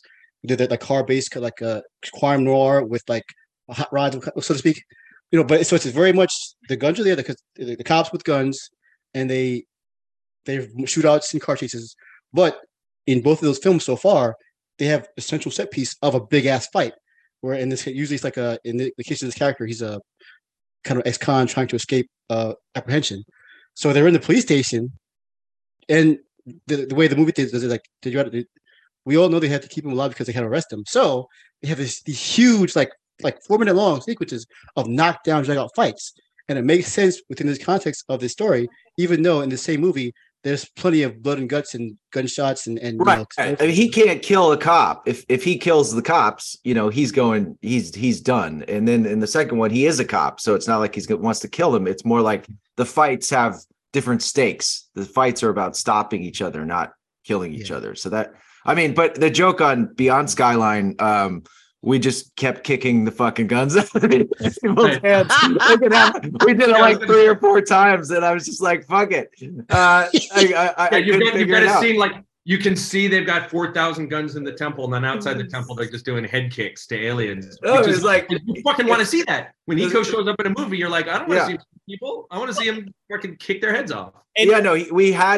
We had him firing his gun, and then he just is like, there was a scene where he went out of bullets and then took out the knives, but I think I cut that little thing around, so it shows him firing, and then the next time you see him, he's just like shing, and rides the knives down the back of the alien. But in the actual fights, there's literally, it was a joke on set. They're like, "So what are you gonna do about the gun here?" I was like, "Kick it out of his hands. We'll just do it again. Let's go." Well, and that's so, as the guy who's not the ex-military film journalist and is not the director, as the guy who literally is on this podcast because he's the action movie fan, I feel fairly confident in saying this. Nobody gives a shit. Like, nobody gives a shit. Like, if you want to make a movie that's a martial arts movie where, you know, you want to make it realistic, that's fine. Nobody's gonna care. No, like if somebody's gonna be so fucking pedantic that they're gonna be like, why didn't this guy just pull out a gun? They were never gonna be a fan of the movie in the first place, because an action fan will appreciate the beauty of physical movement and just go with it. They're not going to be like, I have never watched a martial art. Like a perfect example is, I think one of the best action movies of the last 20 years is Michael Jai White's Blood and Bone. And that is a movie that absolutely 100% should have guns everywhere in that fucking movie. And it doesn't. You know why? Because nobody gives a shit. Because you're watching Jai White taste to people for 90 fucking minutes. And that's ultimately, like, to me, that's the thing. If you're making a movie for action fans, they will go with it. You don't need to worry about it. The suspension of disbelief is real because, frankly, all martial arts on film are bullshit anyway. Right. Exactly. We all know that film martial arts is completely ineffective in the real world. Yeah. And, I mean, I always think back to, an old, I used to hang out on an old martial arts message board, and somebody was asking, what's the best practical real world martial art? You know, is it Krav Maga or is it whatever? And somebody responded, they said, there's only two practical real world martial arts. One is Run Fu. And the other one is 9mm Glock Fu. And that's it. Anything else comes below that. So, far be it for me to give advice to the guy who made Daniel Isn't Real, but like, don't get in your head on how am I making this realistic, because nobody's going to give a shit. If you're making an action movie, make an action movie. People are going to care that the action looks good. It looks like a dance. It looks like a musical. That's what they're going to care about. Don't worry about trying to come up with some reason why guns don't exist. It's an interesting question because the thing I got hung up with on Daniel that I felt like I solved was, how is the audience going to believe that when you see Patrick standing there and he's just a physical actor who's obviously on camera, how is the audience going to believe that nobody else can see him? And there's scenes where he's standing there and all the other characters have to just pretend that, and I've solved that filmically. I was like, because I'll shoot it this way. I have all these rules about it. And I feel like there's what you're saying is the same thing, which is that the aesthetics of it solve it. Like there's a way in the cinematic language of the piece that allows you to get away with, because I'm saying, how can I make a movie where people don't bring a gun to I made a movie where a guy's a fucking demon with huge fucking horns and he just comes out in a room and we all fucking believe that. And I'm like, yeah. And Daniel's a perfect example of that. How did people believe that? Well, because you and Miles made people believe that. Right. Like that's part of it is also your actors, like making sure you cast the right people who can sell that. Because I will tell you, like, look, Patrick in Daniel Isn't Real is giving an amazing performance, but that movie doesn't fucking work without Miles doing what Miles is incredible. And the minute you see him on screen, he's like, you love him, and he's, and he goes so hard. I remember, the days when we were shooting the stuff at the end, when he's in the Demon Fortress, like he was having a hard time just physically because he was so committed to living in that world. And it was kind of hardcore to see. I was like, oh, this is what it was like when in Apocalypse Now, when my man had a fucking heart attack and they had to it was like, all right, Miles, be cool, like we just got one more shot, like don't die yet, but yeah, he's an incredible actor. I would like to see him do a lot more, because the minute he's on the screen, you want him to succeed. And he had wanted to play Daniel, which was what was cool about him. When I first met him, he wanted to play Daniel. It's like, well, that's perfect for you to be Luke, because Luke wants to be Daniel. So you can use all that energy. And then at the end, when you get to be Daniel, then you're going to really, kind of explode. That movie from the jump from Some Kind of Hate to Daniel Isn't Real, is a lot of it to me is the production design. And like, it's such a, an impeccably designed film. And like the house, the sets, the fortress, like, so what was your process like different between the two of those? I mean, you were talking about how you kind of learned how to direct. One of the things I feel like I've always had really good partnerships with my DPs, but I've kind of had like different production designer. Like Beyond Skyline, there was 4 different production designers. Mm-hmm. We shot in 4 different shoots around the world, and there wasn't like a cohesive part for me to do that with. I kind of felt like I had to do how is this coming together? And the third movie, it was definitely more cohesive, but it was more, I always felt like I was fixing the set very much like right before we were going. And I never felt like I had this, like, I never felt like I built a movie with a production designer from the ground up. And I was wondering what your experience was on Daniel Isn't Real. I had a wonderful production designer on that called Kate McKennedy, and she was brilliant. And also I went into that movie with a really strong vision of it. So and one thing you mentioned my Twitter thread, I've put a lot of this stuff up there before, was like, I created a thing I called a design document, which was a very intense, a very long document about like the rules of how we film things and like the style of the movie. Like I had this idea of the movie's going to start, it's going to be about a depressed kid. It's going to end with a kid running around in a demonic fortress. How is that going to feel like the same movie? So it needs to have this like these shifts in the style so that you realize when you're at the end, oh, it's all the same movie, but we've covered a lot of ground aesthetically, like really thinking about it as, from an aesthetic point of view. What's subjective? What is objective? What does that mean? And that document had like the exact color palette of the movie. It had like the backstory of the apartment, who owned the apartment, why it looks like this, where it came from, how it relates to the family, like, so all this stuff. So that, and when I looked to hire somebody for the movie, like they all had to read that before the interview, so that they're not coming to me with all just brand new ideas and I'm choosing somebody based on some brand new ideas. I'm choosing somebody based on, here's what I've got so far, now make it really awesome. And that allowed us to connect. And the other thing that was really important to me in hiring people was like having an emotional connection to them. So production designer, we get everybody's portfolios are dope. But when I talked to Kate, we talked about like, we've both been divorced and like she had this really fucked up experience where she had a bad illness and her ex-husband was, had this horrific problem and all that, and like half of our conversation was about that instead of about like, is it going to be blue or green? You know what I mean? So that like we could really connect to the material on this like emotional level. And what I'm always trying to do is say like, okay, this scene, this setting, this set piece, the core of it is this emotion. And so from that emotional story, what does it look like? What's the aesthetic? So, my whole thing is always being like in between, like, I want it to be a dope style. I'm going to put in cool neon lights, but that's all going to be based on like the emotional truth of the thing. And once you're all on the same page as that, then you can start to make really strong choices that make the whole thing feel like a cohesive world and you can communicate the same way.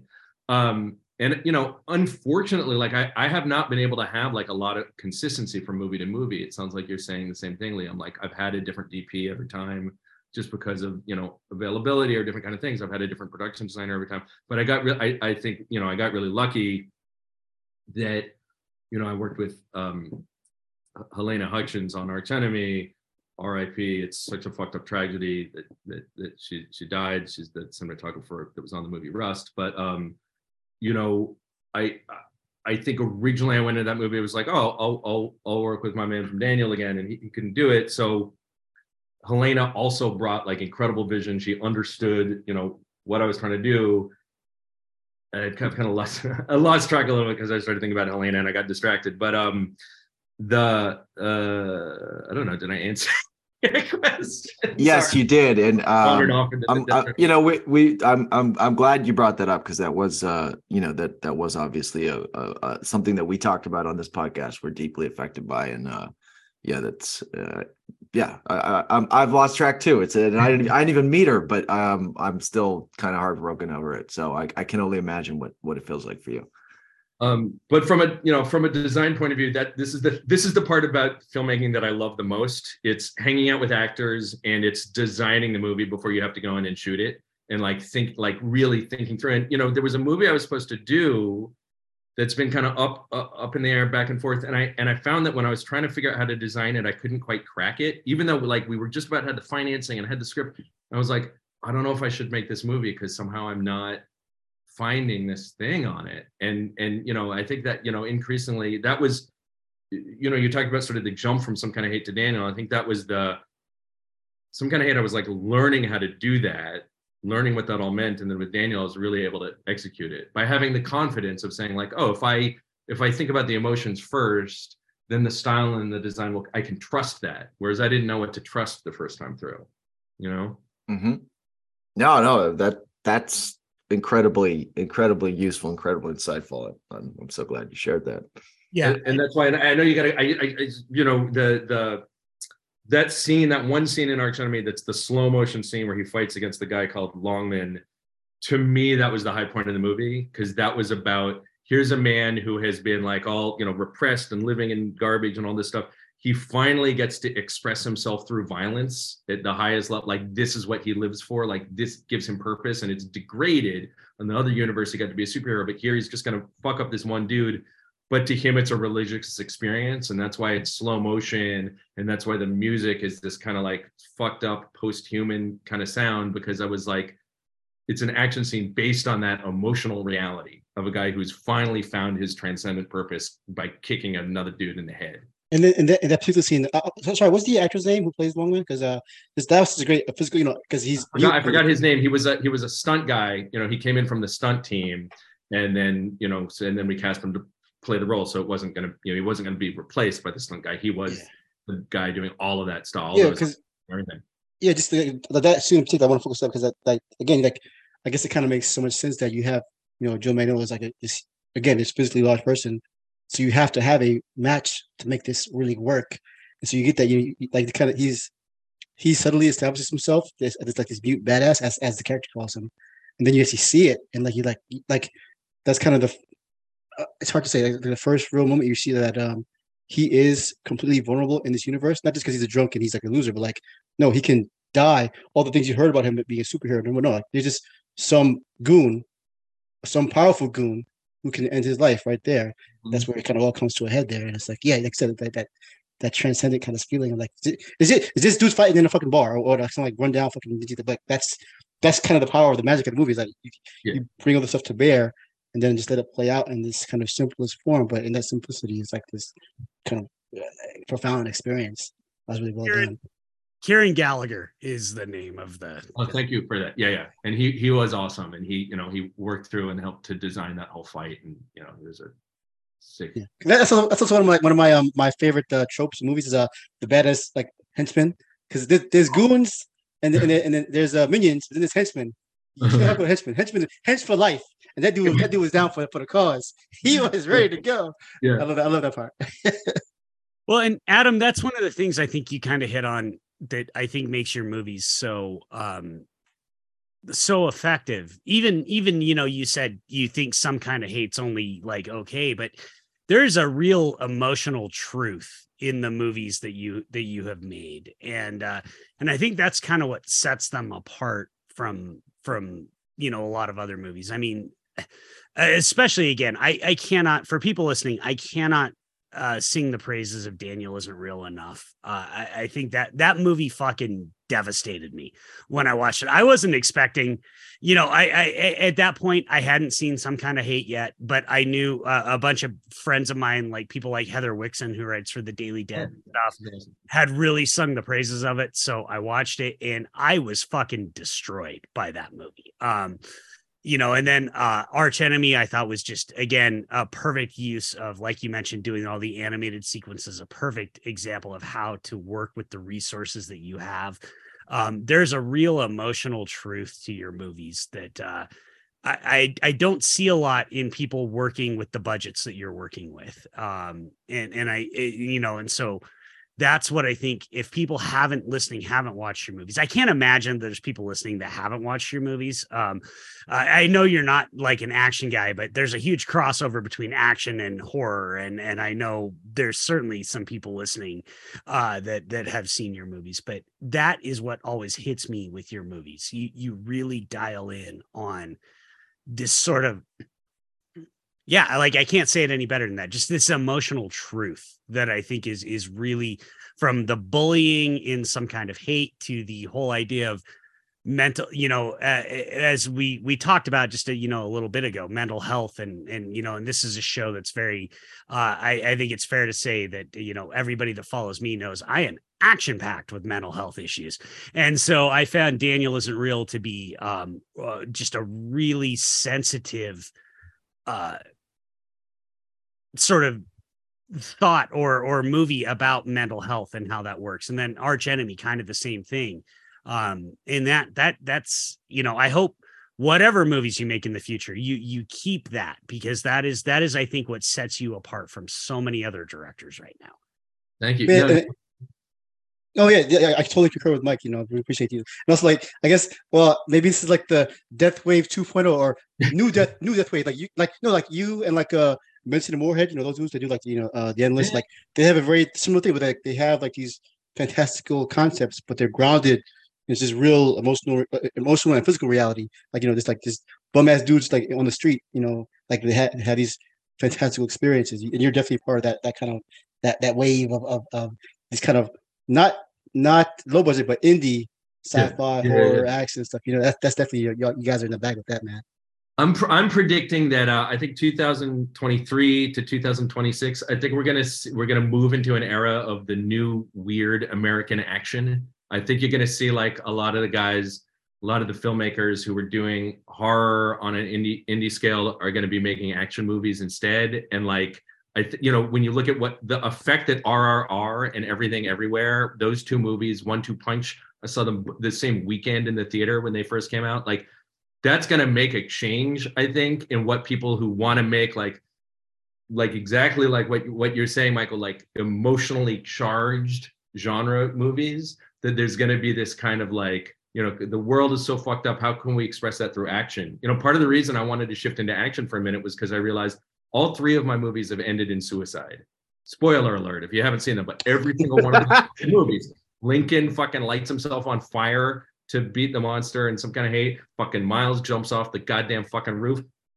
Oh, also Joe jumps off a roof. I mean, it's like, I can't stop. So I was writing this new movie. I was like, he's just got to solve his problems with violence as a spiritual journey, but not against himself. Like I gotta, I think that like the more we talk about trauma, it's like, all right, we fucking get it. This is why Terrifier is the fucking box office. I get it. Elevated trauma. Yeah, we're all fucking trauma. We got the trauma on lock. Let's just ruin it. The monster is this trauma. And I'm the fucking primo example of the monster is his trauma, but I'm kind of ready to do something else now. And I think a lot of other people are in our culture. And you look at movies like I have to throw the shout out because it was through your Twitter that I saw about you when you said that Buy Bust. You tweeted about Buy Bust, how hard that movie goes. It was one of the, because I posted this thing about recommend action movies, and your shit was like, I gotta watch every single thing. Yeah, well, that was a dead giveaway that you were developing an action movie. And so we're not breaking news there. You always got to see what directors are tweeting about. There's always something behind it. We're manipulative people. I see movies like that or like Weira or whatever, and I'm like, when American directors like myself start to see what is available, how hard you can go with these movies, and then you apply that to the American sensibility of like kind of psychedelic emotional reality. I just think this is a thing. I mean, maybe it'll be a thing of me, but I think there's, because I know other people are out there working on this kind of thing right now. Well, so interesting. I actually don't think it's going to be a thing of one, because Liam does not agree with me on this movie. This is maybe the movie that Liam and I have disagreed the most on in our entire friendship. But quite frankly, The Matrix Resurrections is that is a movie fucking rules. I love that movie. I wrote a sick piece about that. Thank you. Yeah. Yes, thank you. But I mean, Liam, you have to agree, whether you don't like the action or stuff like that, you do have to agree that is a movie that is about emotional investment and emotional truth. Whether you think they succeed, but that's no. It's just if it just wasn't a Matrix movie, I think I'd be able to appreciate everything that everybody else sees in it. And like I said, I had a hot and cold experience. I worship. It's a little bit why I was so like loving Tron Legacy the other day, because I was like, at the time I was kind of like, yeah, this movie's okay, but now I would go back, I'm like, that's the last time they did a big budget Matrix aesthetic movie, and we'd never had one fucking since. That fucking kills me. So I really love the aesthetics of the original Matrix movies, and was just not happy that it looked like a TV show this time. So sorry. I agree with you, because I feel like the opposite. Like any other movie that looks like that, I would have been like, I hate this aesthetic. But she is using aesthetics like a weapon. And that's what I love is there's all those shots where you see the original Matrix on a big screen. I know, but I just want to watch that movie. World they're in. I don't think it's a great idea to put a good-looking movie in a not good-looking movie. But to do that on purpose is fucking incredible. And it forces you to think about, like, what did I want this to be? And was the original aesthetic, you're tricking me, and now this is so stripped down, and what is it? And like you said, like Michael says, it forces you to go to the emotion of it. I think that reminds me like because like the biggest movie in the world, or America right now, is the Top Gun remake or Top Gun sequel, which nobody would ever imagine that. I mean, yes, Top Gun was popular, but nobody foresaw the impact that it has had. And I think even though it's not obvious, but what you're saying is they're true, because it's not just, oh, here's Tom Cruise again doing Tom Cruise with the jet fighters. It is that, but like there's an act that the resonance of the emotion that he's bringing to this, like, you know, with Iceman, like that shit is like real, like, even, you know, like. But I think that is because it's so formalist and aesthetic. Like his aesthetics are so beautiful and almost perfect on the movie and classic, and they're not done in this like TV coverage style. I think like people can't quite. There's so much beauty in Top Gun Maverick. It's insane. And you're right, but I just meant thematically, like what Adam is saying, like, you know, that emotional kind of action, like, because there's not much. Well, aside from it being aesthetically cleaner, there's not much functional difference between the first and second movies. Like it's, well, no. The first one is it has a real big character death that is. Yeah. It's kind of interesting. From the fact that they were trying to go so commercial, like structurally where they kill Goose. I had this other project that you guys know about that I was going to shoot later I was supposed to shoot this year. It didn't happen. And one of the main characters died in a similar structural place to the first Top Gun. It was the reference that I was using. And I was like, but in Top Gun, they literally take 20 minutes to deal with Goose's death, which is a long time in a movie to deal with the character's death. And it turns into kind of like a really melancholy, sad part of an otherwise pretty big feel-good blockbuster. But in Maverick, obviously you set up the sadness of the Iceman's death, but then it really kind of it goes into a much more feel-good, happy place. So yeah, I mean, I guess there's that structural similarity to it, but I do feel like it's a lot less of a downer, and that is why it became bigger. And I also have another theory that it's basically like an alternate. The reason why Top Gun Maverick to me is like so successful is because it almost feels like you're looking into the alternate timeline of the US without Trump. It feels like you're looking at like the Obama era, like if we never did Trump. So when I go and see that movie, it's like I've escaped like the horrors of the last like 6 years when I'm in there. And I think that's like everyone could just agree that this is a good time together. Anyway, I was actually drunk at a wedding talking about that last night. We've gone far afield this one, but like that's kind of interesting point, because like you see a lot of these fucking like right-wing pundits like America is back to the values because people go to see Maverick. Like, no, that's but you know, but that's what they believe too. But back to the point I was trying to say is that like even in such a big high-level superstar blockbuster like that, this emotional thing is coming truer. Like for like, you know, Maverick has all like the sharpness and cleanliness and scope and scale of like a Transformers, but it's of a big budget movie, but it has this really hard emotional truth at the center of it all. And that's what people are responding to more so than the cool ass fucking Mach 10 spaceship, whatever, which is cool. But like that's not what makes the movie. It's the emotional journey that's making the movie that people are clicking to. That's actually perfect that you brought that up, Vice, because again, we're going way off. And Adam, this is how we roll. We just go way off. It's great. But that's actually, you know, we talked last week or a couple weeks ago about Phase 4 and Black Adam and stuff like that. And I think that's actually part of the problem with the MCU Phase 4 is if you go back and you watch Captain America, the First Avenger, yes, it's a kick-ass comic book movie, but there's also Joe Johnston brings a real, like, sort of emotional truth to Steve Rogers in that movie. And I feel like the MCU has lost that. There is no emotional truth in their movies. Maverick, for all its things, that is an emotionally resonant movie. And so I like that that's what you're saying, Adam, is I do think there is this, you know, even John Wick. I mean, so much about John Wick is still, for all its action and stuff like that, is about the emotional truth of this guy lost his wife and these fucking assholes killed his dog. And literally the entire world is getting burned down because they killed the one thing that he still like had to live for.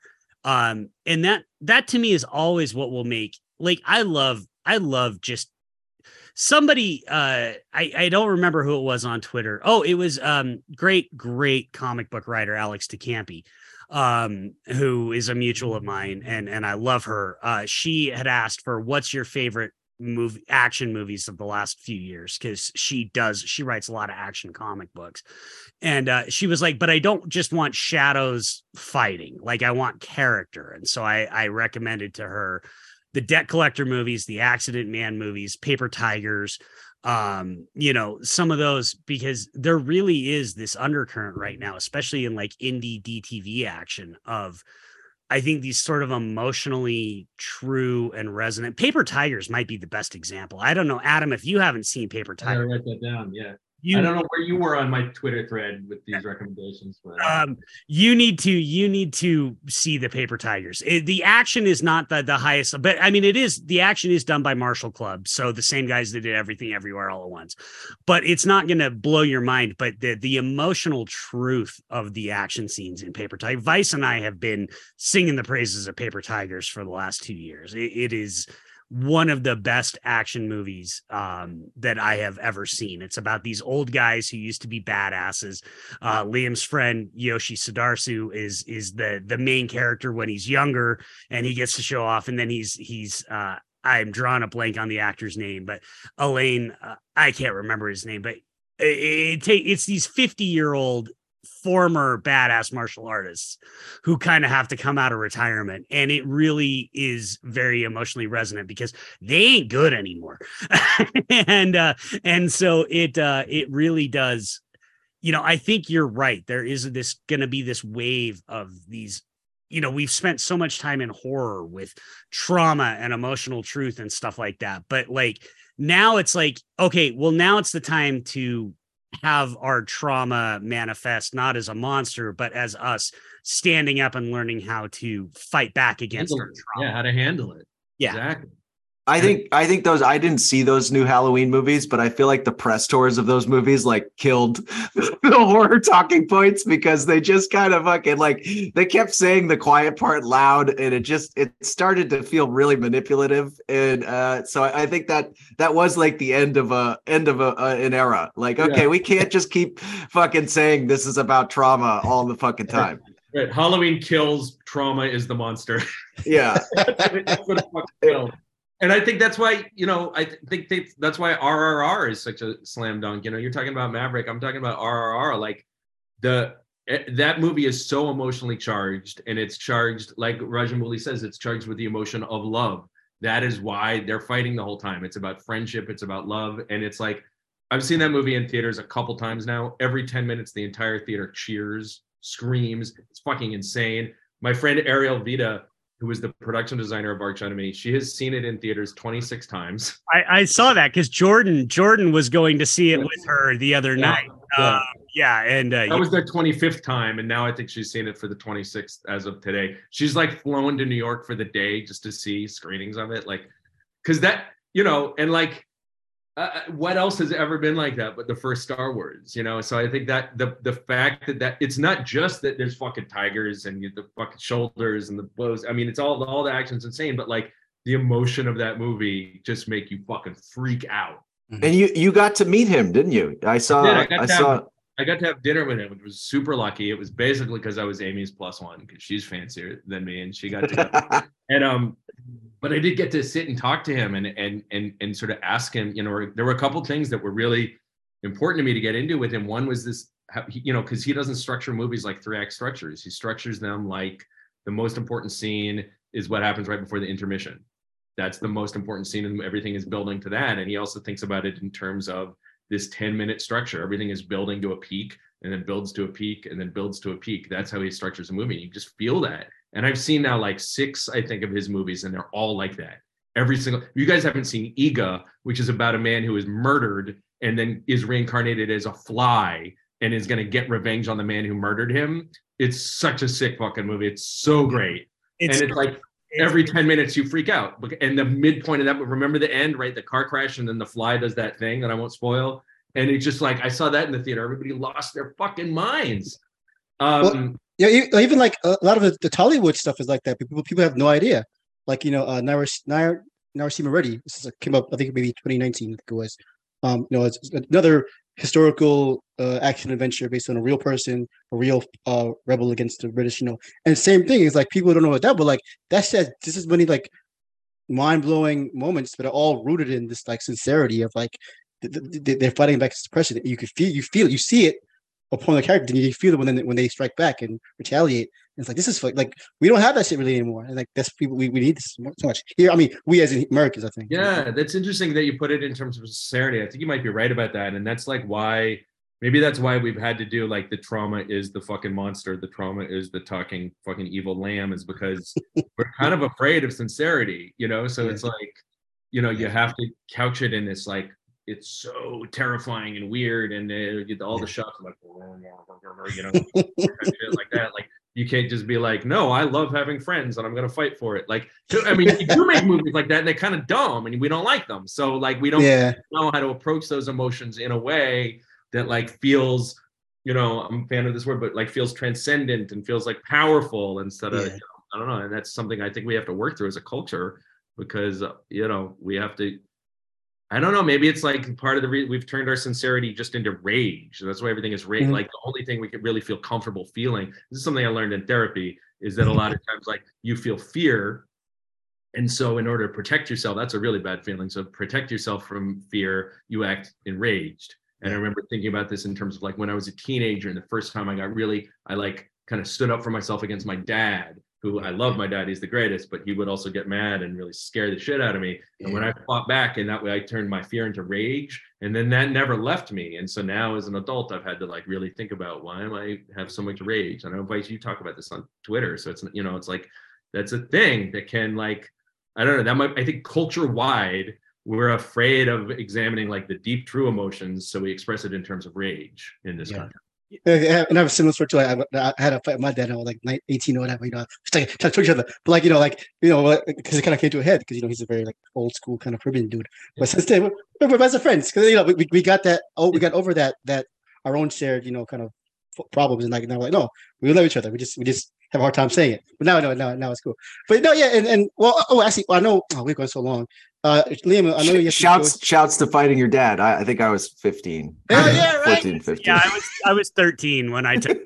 It's such a feeling. I do also want to say that's also actually what happens when I end up fighting with Liam is because he I think he and I get along so well, but there's also like he sometimes has conversations with me that I don't necessarily want to have, and I lash out in a very, very aggressive way. So I want to put it on the podcast, Liam. I love you, brother. Yes. No, I know. I understood the passion. Mike, I mean, this is part of where Mike comes from, just this different background. I understand, like he's a district attorney, so there's a very intense sense of morality, and I'm a little bit more like, well, what does that mean? What is the agreed upon things? And anyone is I've noticed anyone's bullying anyone, it gets really, really mad and really, really defensive. And I think it's admirable. But I was picking on a little bit to be like, was there like a Jezebel article that I didn't know that like you're not allowed to QT replies? Like, does anyone else think this, or is this just your specific code? So that was what we were getting into on Twitter. Yeah, just for everybody that's wondering, we're good. We hashed it out. We went to DMs, and as always, we always remind ourselves we should just pick up the fucking phone, right? Because anyway, and also, I think it's part of why we like talking to other filmmakers like yourself, because like, how do I say this without sounding vain? Like, everybody has gone through shit in their lives, but I think us being old ass dudes from various walks of life who've been through real shit, it's like it's not, this stuff ain't just like make believe for us. It's like it's reflections of our reality and all the fucked up shit we see. But so we appreciate when guys like you, like Adam and Timo and everybody, are able to like make these distinct reflections all these very serious things, but in a entertaining and in a thought-provoking way and emotionally meaningful way, because that helps. This is the environment, the ecosystem of this culture, like trusting the emotions of the time and space together, and through this shared medium of movies that it really and the shared medium movies, plus along with all the stuff we're all really going through, like the rage. People are angry about the culture so divisive. The red and blue, the red wave, blue wave. Like we're all so fucking pissed off, and so with this stuff like this, like helping us get through that, get out of our system. And to hopefully to meet a positive end. Hopefully, so we appreciate you for doing that kind of shit. You and all the filmmakers out there. You too, Liam. Even though you are. Yeah. Even though mine just fucking kicking aliens in the head. So when you're kicking the alien in the head, is the alien your father? Well, that was your father. I remember this is another thing we have in common. Which, by the way, we didn't even tell how we met. We haven't talked about Indonesia at all. When I was shooting, when I was shooting Beyond Skyline, I knew your ex-wife Amanda. Yeah. Through Radical, because they came to Hydraulics and they had, which like Ballistic, they had all these different things that they were trying to do together, and we helped them shoot a trailer for Abattoir, which ended up, Bousman wrote, directed, and ended up making that later without us. But that was a great experience for me, and reading a bunch of their stuff and getting to know them. So then when you guys were in Indonesia and you were looking at Infinite Studios, I think we were like in prep or almost shooting. And, you guys came and toured around and I was like, who's this guy? He's got all this energy running around. But you had, at that point, you were in post for Some Kind of Hate? I can't remember if we'd finished it or we were in post or what it was. So my ex-wife, Amanda, she's Singaporean. So we would go to Singapore periodically to hang out with her family. And I really loved Singapore. Singapore was a big influence on my comic. Ballistic. It's kind of in a version. Oh, it's such a great city. I love that place. So we're hanging out in Singapore, and your producer Duke came and hang out with us. We had dinner with him and stuff, and then we took the ferry across to Batam, to Indonesia, and got to visit your set. And man, I was actually telling Timo this the other day because I was DMing him about it, and I was like, I was so jealous. I had just made this movie for $250,000 where like we would be lucky to have a fucking razor blade that could squirt blood out of it. And like, I was looking around and you had built, the interiors of the temples that you would then, shot the exteriors in Jakarta or whatever. And you had like alien tunnels and all this shit. And like, didn't you have like, I don't think they were working the day we were there, but just render farms of just thousands of Indonesians doing effects for you, or like they had. They had their own like little, and they had their own visual effects company that was doing animated stuff, but they ended up they didn't really work on the movie, but they had this standing set there, and it just was a perfect thing. It was like some dungeon from a horror movie that then we redressed, but I loved those sets. They were like the best sets I've ever had. And then Timo redressed them for Headshot. So they're kind of they had a cinematic legacy over there. But yeah, it was kind of crazy. I mean, it was we had the run of that studio and the backlot. And if I knew more what I know now, I would have used that backlot even more. But I was, talking about like those things you don't know when you start out. I was like, oh, we have to be on real locations. I got to capture everything for real. And then really understanding the frame now and how like much more information I can control within it. I'm like, no, I should have done that whole scene in the backlot. I could have gotten way more, stunts. People can fall on the ground in the backlot. It's clean. Like we're shooting. We did this one fight scene, and it's like the people's like, there was like sewage around us. You know what I mean? Like I can't drop this guy into the dirt. Yeah. So I just think. But that was it was just so funny because we now lived in LA and knowing you through social media and stuff, but like we've only met once. It was at a studio in Indonesia. I mean, nothing makes it sound more like international playboys than like, oh yeah, I took the ferry from Singapore to come hang out with you on set when you were in Indonesia. That was how we met. Like, that's cool. Like, I forgot that it was Duke, though. That makes perfect sense. Duke's been a long time. Yeah, and it was right around New Year's. I think we were there for the holidays because I remember we were like looking at fireworks with Duke. We were driving to like a hotel where they were having a New Year's party, and there were fireworks everywhere in Singapore. Yeah, that was That was well. Cool. I was so jealous that you got Daniel Isn't Real made, and then immediately got to do another movie, because that's my dream. My dream is to just not take any time off between films and make like 2 or 3 back to back, so that like my anxiety can finally be put to rest, and I actually be like, okay, I've made like 4 or 5 movies now. Like, it's not going to just fall away. Like, well, first of all, nothing can solve your anxiety except from within. So let me don't tell me that. Don't tell me that. I can find it outward. But I totally agree, because I was, I wanted to be like Takashi Miike and make like 3 fucking badass movies a year and shit. And the pandemic totally fucked. I was on a roll. Like, I was at the Q&A for Daniel Isn't Real at the Alamo Drafthouse. Woke up the next day at 5 a.m. to start shooting Arch Enemy. I was like, this is it. Like, I am actually a filmmaker. I have a career. And then the pandemic said, well, you can pick this career up in a couple of years. But that's the juice, man. That's everybody's dream, I think. It's just like, just to be able to work. How funny is that? Like, but it is the best job in the world. So yeah, it's a privilege. It's the greatest. And I think it is, since you're talking about mental health, I believe, and this is why I have a mentorship program, is like, I believe everybody has a right to creative artistic expression, and you go fucking insane if you don't have that. And it finds other ways, and that doesn't mean everybody has to be a fucking filmmaker. But you have to do a thing. You have hopes and dreams.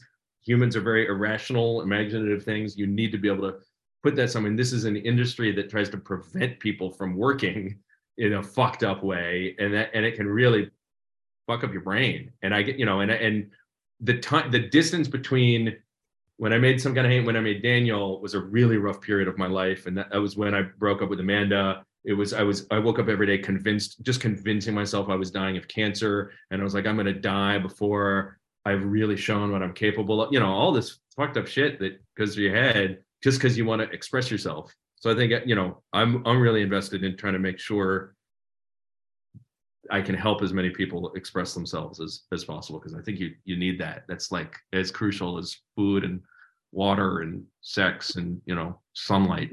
Like yes, man, that's fucking rad. I really, really appreciate everything that you're doing in that arena, and 100% agree and support it.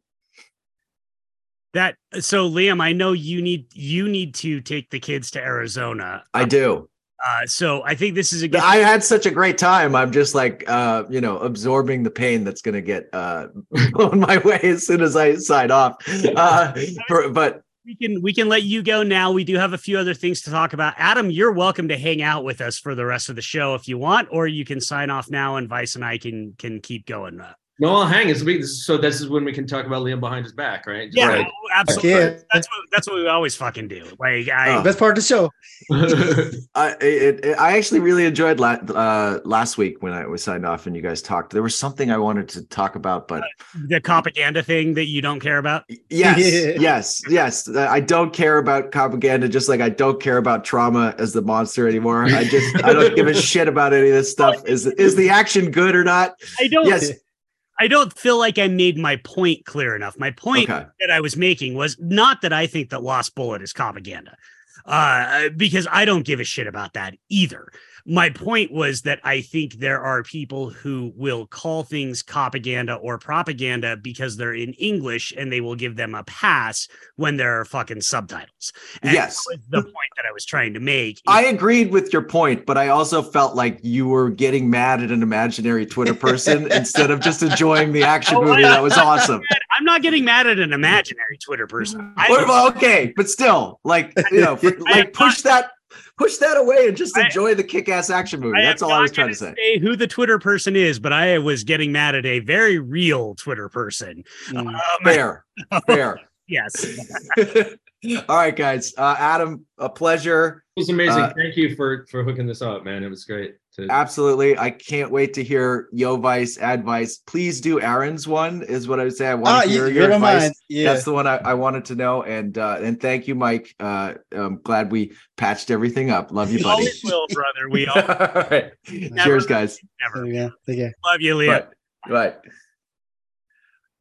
Mostly, right. I didn't get a chance to ask for his, because we talked about the sleeve thing, but I wanted to get his advice on how best to cut in the seam, off the seam. Like, I think you gotta go off the seam, because otherwise it'll fray. So you got to go on the outside of the seam. Yeah, but like using the seem as I don't know. I mean, this one's pretty good. Sometimes they get all. Yeah, that one looks good. That one actually looks professional. I just assumed that was actually a professionally purchased.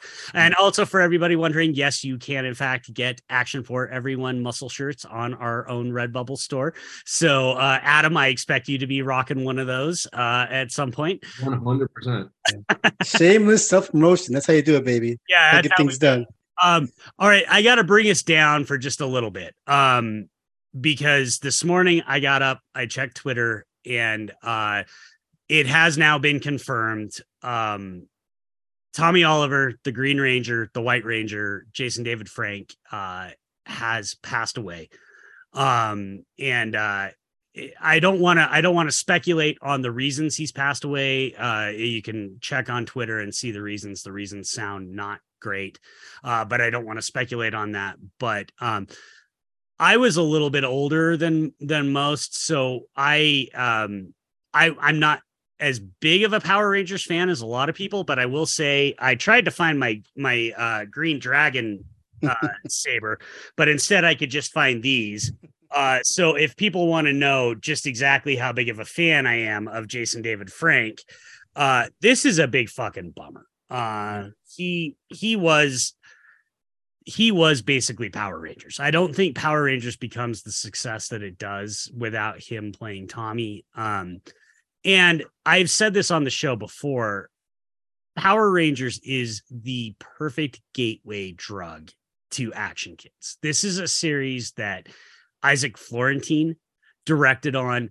This is a series that Koichi Sakamoto directed on. There's a lot of people listening to this show that are probably listening to it because of Power Rangers and because of Jason David Frank. And so we just wanted to take a little bit. I particularly just wanted to take a little bit to say RIP. We lost him and Kevin Conroy in like a fucking week, which is just shitty as hell. So I don't know, Vice, I know you didn't grow up a big Power Rangers fan. Adam, I don't know about you. I don't know if you grew up watching it at all or not. I did watch them because I liked, like you say, gateway drug. I was kind of interested in like, Japanese, crazy Japanese monster stuff and Japanese action. So I watched Power Rangers sometimes, from that sort of point of view. Yeah, that's how I came into it too. I was a big, I was a big Voltron fan when I was a kid. And so the idea that it was kind of like a live action Voltron was really appealing to me. And then after that, I springboarded into Kamen Rider and Super Sentai. And Kamen Rider was the shit for me. Yeah. Yeah. That's mine. That's the one that's like my favorite is Kamen Rider. But, yeah, go ahead. So, I was a fan, not too hardcore into it, but, I definitely enjoyed throughout the seasons. I think I think I stopped at Turbo, whatever series that was. At that time I was kind of an older teenager. But I think the mid '90s and early '90s was a weird time for media because like there was like this really pointed like kind of multicultural push for things like Captain Planet. We have these teenagers from around the world, these different cultures, different backgrounds, or even something more silly like the Burger King Kids Club. Remember that shit? The Burger King had had these kid mascots, and they were kids from like black kid, white kid, Asian kid. Like it was a big push, and like I think it was important that it was like one of those things where the first kind of things of representation really taking hold.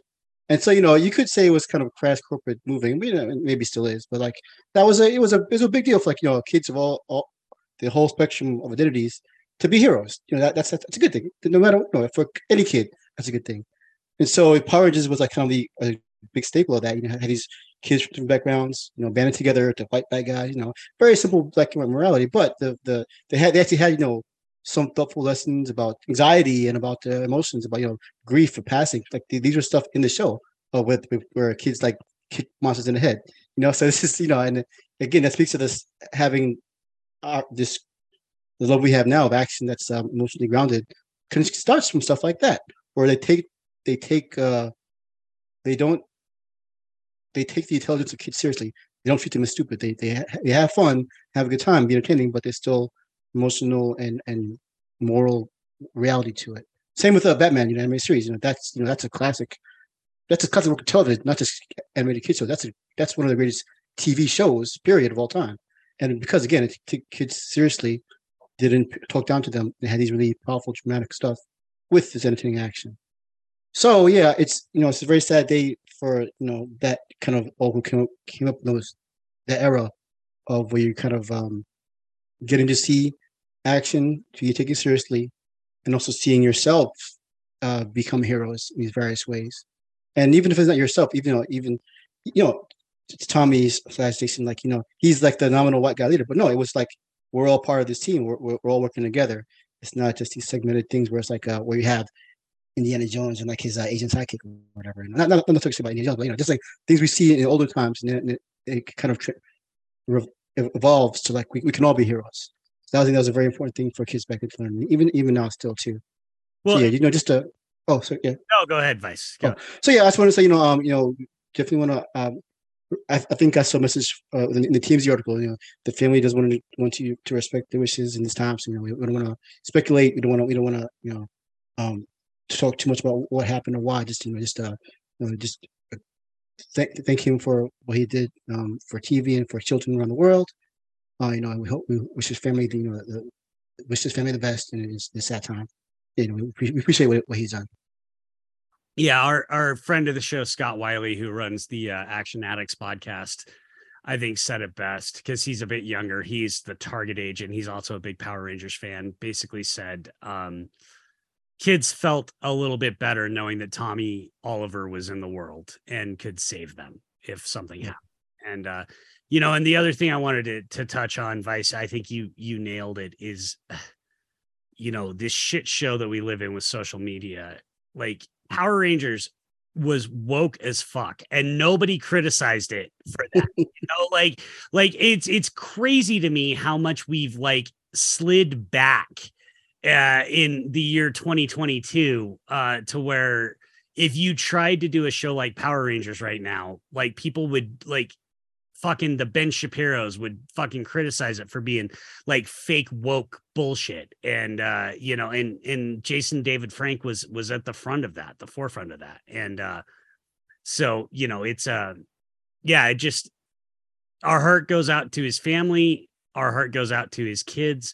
And our heart goes out to the fans of this show that are listening, that I know some of you are, I've talked to some of you. I know some of you are really fucking hurting right now. To me, this one is a bit weird, but I can only equate it to how I felt when Brandon Lee died. I think that's what a lot of you are feeling right now. And I know that pain.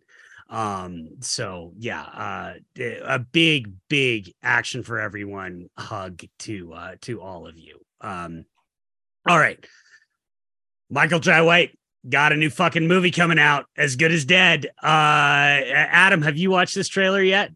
Oh, Vice, tell Adam about this trailer. So this is like I just kind of like this for those who aren't aware. I know most of our listeners are, but Adam, I'm not sure how familiar you are with Michael Jai White, but he is one of the greatest action stars currently of this generation. Although the thing is, he doesn't really get a lot of notoriety or appreciation for what he's done because, again, this is our sphere. Most of his work has been in the DTV realm, Undisputed and Blood and Bone. But he has plenty of work in the mainstream. He was in Dark Knight. Enough with the clown. He has these like bit roles in certain things, but also, but he also his breadth of work is he was a main character in a Tyler Perry series. Like he has that much range. He's a great, and of course I think maybe his most well-known star vehicle is Black Dynamite. People from all walks of life love that movie because it's a great send-up of blaxploitation and also being a kick-ass action movie. But this here, As Good as Dead, this is his bread and butter. This is his low-key, indie / low budget, to be fair, ass kicking movie. Whereas him, just beating goons up. So we have a setup here where he's like a ex-special force cop dude, whatever kind of thing, what the old contrivance, ex-badass, training a kid to like fight. But then his style of martial arts is so specific, it's so unique that the goons, the kid posts a video on social media because it says, social media, 2022. But then his old enemies find out through that video that he's still alive. So they come for him and bedlam ensues. So the trailer's full of fisticuffs and gunshots and and cholos, I guess. I don't know. It's like Mexican gang is as his allies. It's a very strange kind of mix of genres here. But again, this is his bread and butter. This is what he does. He shows off his incredible physical talents and his kind of like his sardonic, slightly comical delivery, because he has he's a New Yorker, so he has that like similar to Wesley Snipes, the kind of sarcasm to his serious, to his badassness. So he has that going for him too. So like that all comes together in this trailer. So I'm very much looking forward to this. And I will say, in recent years, his movies, he does have his highs and lows. And I think his most recent one, I think was Commando, was what it was called, was definitely one of those lows. Kind of again, similar to like he's a forest cop fighting off these home invaders, but it was kind of a mess of a movie, unfortunately to say. But he's always showing up. He's always putting his best forward in films, no matter how it turns out. And you can see it here. Like and the thing is, like Michael Jai White he's 55 now. He moves like a 20-year-old. He moves faster than he ever did. Like he has training videos on YouTube and stuff, on his YouTube channels and stuff, where he can do a snap kick faster than you can blink. Like literally, you get to see his stuff. Like he is a physical phenomenon, and he always has been. So I'm so thankful that he's still around. Still, everybody's still moving, still allowed kicking to deliver these dope action movies. However we can get them, I'll take them however we can get them. Like I'm so looking forward to it. What's the new one called? What's the new one? As Good as Dead. It's old school classic title. The other thing is he's the actual human giant, even though there's disagreement on Twitter as to how tall he actually is. But he is an actual human giant, and the way he moves is ridiculous for somebody of his size. He should not be that fast. He should be moving like it's like, to me, it's like he should be moving like John Cena, and he moves more like Jeff Hardy for our wrestling fans. But yeah, he's Adam. If you ever have a chance to cast him, you definitely should. I love this trailer. I think it looks, and the thing is that really has me excited is, so he's also a pretty terrific writer and director. He's not directing this one, but he did write this one. But he actually, I want to sing the praises of his directorial debut, which is Never Back Down 2. People know how much I love Never Back Down. He came in and wrote and directed Never Back Down 2. And that is a primo DTV action movie. So much like the way I sing the praises when Scott Adkins gets to take some sort of control on one of his movies, like Accident Man 2, if Michael Jai White has some sort of creative control, I'm a lot more comfortable with how good the movie's going to be, because these are guys that take their actions seriously. They take what they're doing. They take their craft seriously, and they don't want to look like idiots. And so that's ultimately what has me most excited is he wrote this. And so I think he's going to be a little more invested in it than maybe something like The Commando, which Vice, we talked about it way back on the show. I liked it better than you and Liam did, but it's very clear I will always remember, I won't say the movie, but I will always remember talking to Scott Adkins about a certain movie that he was in. And he was like, I bought a house and I needed to pay off the taxes. And, and that's why he was in that movie. I, again, not going to say what that movie is, but yeah, I feel like this one might be something special. Okay. So yeah, we've taken so much of your time, Adam. So I want to thank you for coming here. But we have one more thing you could be privy to as part of our nonsense here, actually, for everyone. So we're starting a new bit. I think a new segment. There's two of them. It's 2 in 1. It's advice, where our listeners write us in and ask for advice for kind of action movie related, but maybe not necessarily. And also Yo Advice, where they show us some cool shit they want us to share. So right now, though, I'll do the advice column. Jesus, listen to me. Advice column. I don't know what the fuck I'm talking about. So here, this is our inaugural advice question. This is from our homeboy Aaron, Kick-Ass Vargas on Twitter. So I'm going to be sure I read this clearly here. So he says, "Hey, Vice, hey, listen to me. Long time, first time." He wrote that. He wrote that. Me and my girlfriend have a movie night, and I never really show her my action movies because I don't want to make her watch action movies that just satisfy my taste, my Aaron. In your opinion, what are some good date night action films that both people can enjoy? I believe that this endeavor is the juice is not worth the squeeze. I feel like you don't necessarily need to. Well, Mike, you can chime in a minute here because I know like you and Chelsea like you share these experiences to kind of get a better understanding of each other. But for me, like I just don't even bother because like well, I've been married for like 12. How long have I been married for? Oh, she's gonna be mad at me for that. 11 years. 11 years married. And like, yeah, I know her taste, my wife's taste at this point. And I know that nothing really that I can do at this point is gonna convince her to be an action junkie like I am. Now we do, we go see all the Marvel movies. We see Black Panther. We see Black Adam. We see all the big movies, and we have a good time. But I think, Aaron, more importantly, is that I think that you should reframe this question or reframe this issue. It's not an issue. I think you should be more invested in what she watches. I think you should get more invested in what she enjoys watching for date night. So like right now, my wife is watching what's that show on Netflix? The Crown, the fake ass Queen Elizabeth docudrama. But now they're on season 5 now with William and Diana.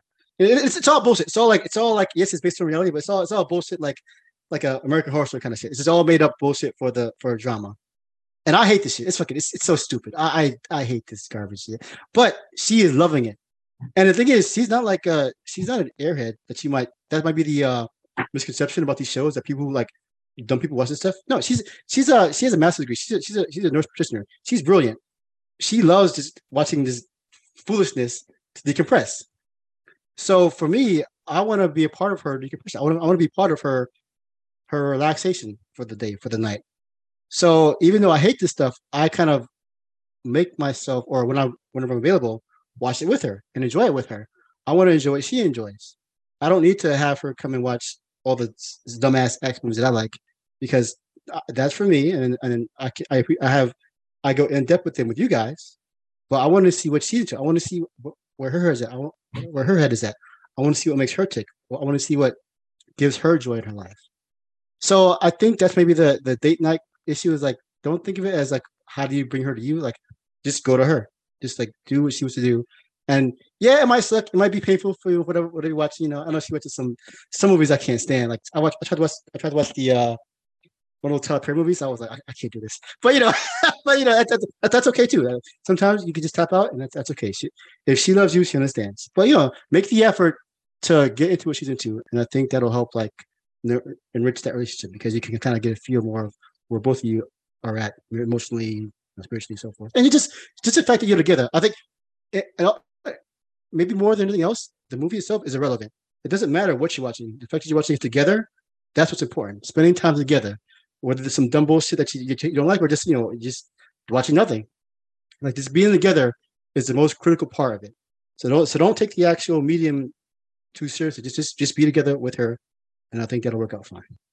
So yeah. If you guys have any thoughts to that one. Yeah. Okay. So first and foremost, Adam, your and Amy's cat is the most beautiful cat that reminds me of my old cat who unfortunately I lost a couple months ago, and just an absolutely beautiful cat. But also, Adam, I do want to kick this to you because since you are with Amy, you are in a very unique position, I think, to kind of address this question because you are a film director, but you are also dating a woman who knows her action, knows her movies, has literally written the book on Tom Cruise. So I am very curious about your take on this. Well, a couple things. One is, and I think Vice is what you were getting at a lot in that is that in his asking for advice, he's saying, I like this. What should I watch with her? He didn't say she likes this.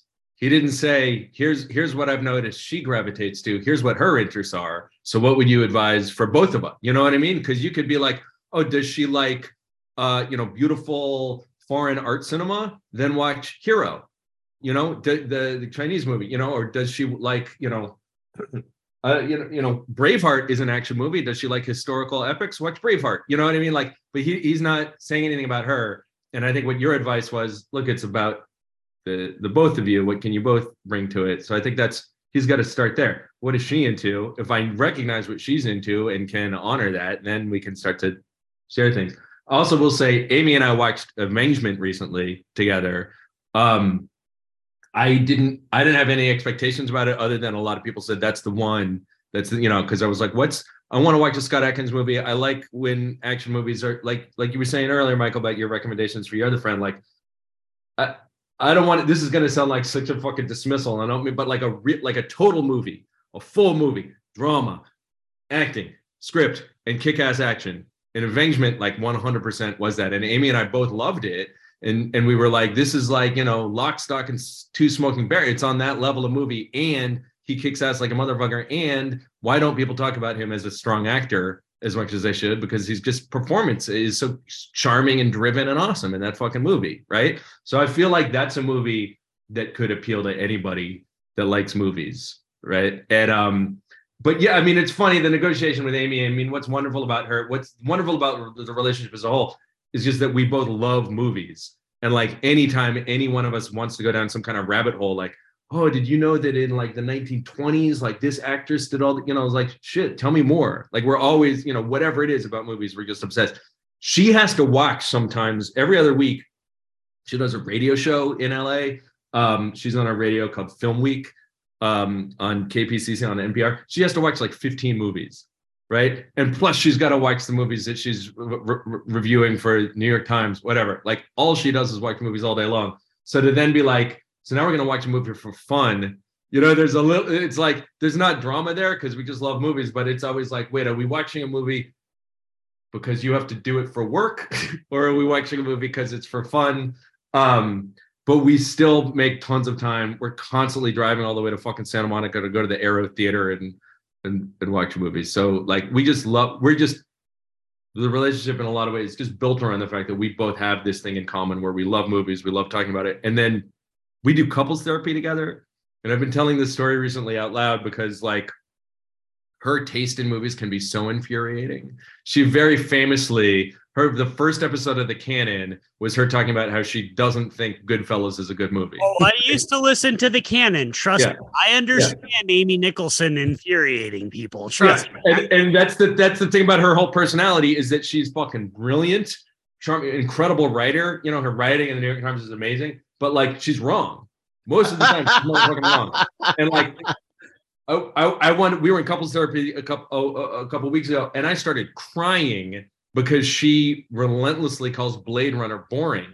And I'm like, you have to stop saying, like, I grew up with this movie. My father took me to see it. Like, it's why I'm a fucking filmmaker. He's right on that one. So that's he's right on that one. I'm calling you out. Sorry, Adam. I like Amy more than you. So I'm just. This is always the thing. I mean, this is what, it was like when she had that show with Devin Faraci, it was like he was correct, but everybody liked her more. She was more charming and more clever, but she was wrong. And that's how she gets you. I'm going to tell this story, and I'm going to tell this story that I've tell people this story, but never on a podcast. I want to tell you the story about how Amy and I met. How Amy and I met was I was supposed to meet a friend of mine at a bar. This was in 2016. And I know we're spending a lot of time answering this guy's advice, but I don't know. This is going to tell you something. I don't take from it what you can. So I'm supposed to meet my friend at a bar because she was going to get together. They were all going to watch the debates, the Hillary-Trump debates back then in 2016. And that day I had happened to seen the movie, and I always get the title a little bit wrong, but Birth of the Nation. Right, the modern one, the one, the Sundance one. Yeah, the Nat Turner, So I saw a screening of that at the DJA, and when it ended, I was weeping. Like that movie fucked me up. Like I was crying so hard. And I was like, oh, all of us as Americans, this brutal legacy, and what are we gonna do? And the way they film him and the camera going up, just fucking ruined, crying, surrounded by, professionals, still can't. So then I show up at this bar and my friend's not there, but I recognize like Amy and those are Jen's friends. Okay, I'll sit with them. I sat down and they're watching the debates, and I was like, I just came from this movie, and man, it just destroyed me. Like I'm still really fucked up about it. And Amy does this, right? She goes, here's my review. And she just holds up her Variety review and then turns away from me. And I read her review and she fucking trashed that movie. She fucking hated it. And I was like, and then we immediately fell in love. So it was like the ultimate neg. She negged the shit out of me with her fucking movie critic foo. Oh man, I feel like this is an Action for Everyone exclusive. The Mortimer and Amy Nicholson love story. This is amazing. I am so glad you told this story. No, because that was always the thing is like, look, and we've talked about this on the show. Devin's Devin. I'm not going to get into anything, but Amy used to infuriate the shit out of me because, like you said, she's so brilliant and so wrong, except she's right on Blade Runner. But that's how she gets you is you agree with some of the shit she says. And it's one of those fucking, and then suddenly you're like, oh, maybe she's right about this. Maybe she's right about but no, I mean, Amy's brilliant. And I legit, until we started recording, had no idea you guys were a couple. And that fills my heart with so much joy. I fucking love it. Okay, so here's what I'm going to say. So my wife is a action nerd. But she grew up in a house where she wasn't really like, she couldn't even watch Friends. Like Friends is her favorite TV show because her dad wouldn't allow her to watch it. She had to sneak watch it. So when we started dating, and we've been together 12 years now, she likes action. She knew she liked action. But I started introducing her stuff. So Aaron, for me, think about physicality. Think about so our favorite actor, our mutual favorite actor is Scott Adkins. Because Scott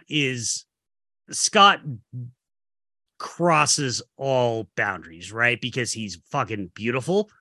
He's a good actor, and he's also amazing physically. So I got her hooked. Basically, Undisputed 3 was what I got her hooked on because she loved watching.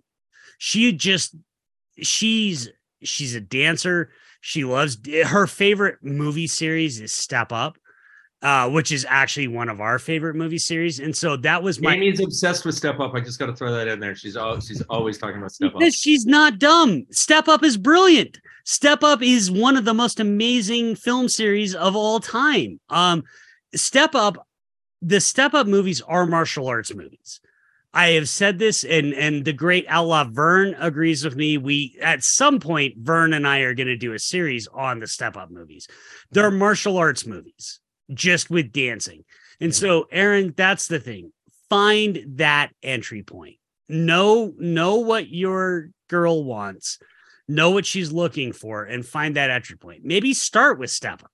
Maybe start with like, here's this, and then, oh, here's Undisputed 3 or Accident Man 2. But think about, everybody wants to be like, oh, if you're going to introduce your girl to action movies, they got to have some romance aspect. That's bullshit, because women will absolutely 100% notice a bullshit shoehorned in romance plot. They don't give a shit about that. Think about the physicality, the beauty of motion and movement. Those are the movies that you want to focus on. Like, I would guarantee that something like an old Shaw Brothers movie might actually be more successful just because the beauty of movement and motion, that's what you want to focus on. That's the way to go. But Aaron, you know this, man. Like, she's watching your videos. Like, you know this. For those who don't know, Aaron is like fucking posting videos all the time of he's an aspiring stuntman. You know this, man. Like, focus on those videos. Or focus on those movies. Those are the ones you want to show her. Ones where the peak of human physical perfection is what you want to watch. Yeah. And plus, like you're ripped, man. So just like just dance for her. You know, just turn TV off, just dance. Do Magic Mike. Like you become Magic Mike. Do what you. It's all good, baby. You got it all going for you. Just you don't have to force anything. You know, movie yeah. I mean, we didn't talk about it, but frankly, the greatest fucking trailer that came out this week is the fucking Magic Mike's Last Dance trailer. Oh yeah. Like, that's a day one. I'm fucking in the theater day one for that. The fucking Magic Mike movies are, like, I have said this time and time again. Magic Mike Double XL is the best non-action action movie that has ever been made. It is incredible.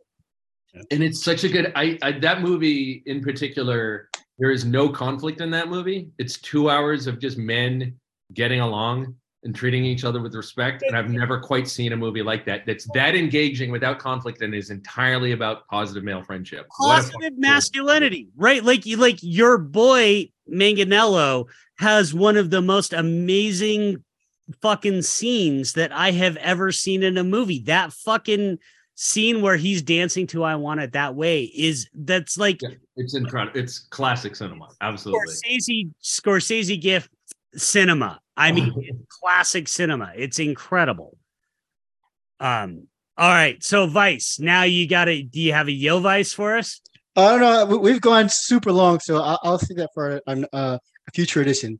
But yeah, that I just want to see how that would work out. That is inaugural bit. So I think we're gonna keep it going. So again, hashtag advice.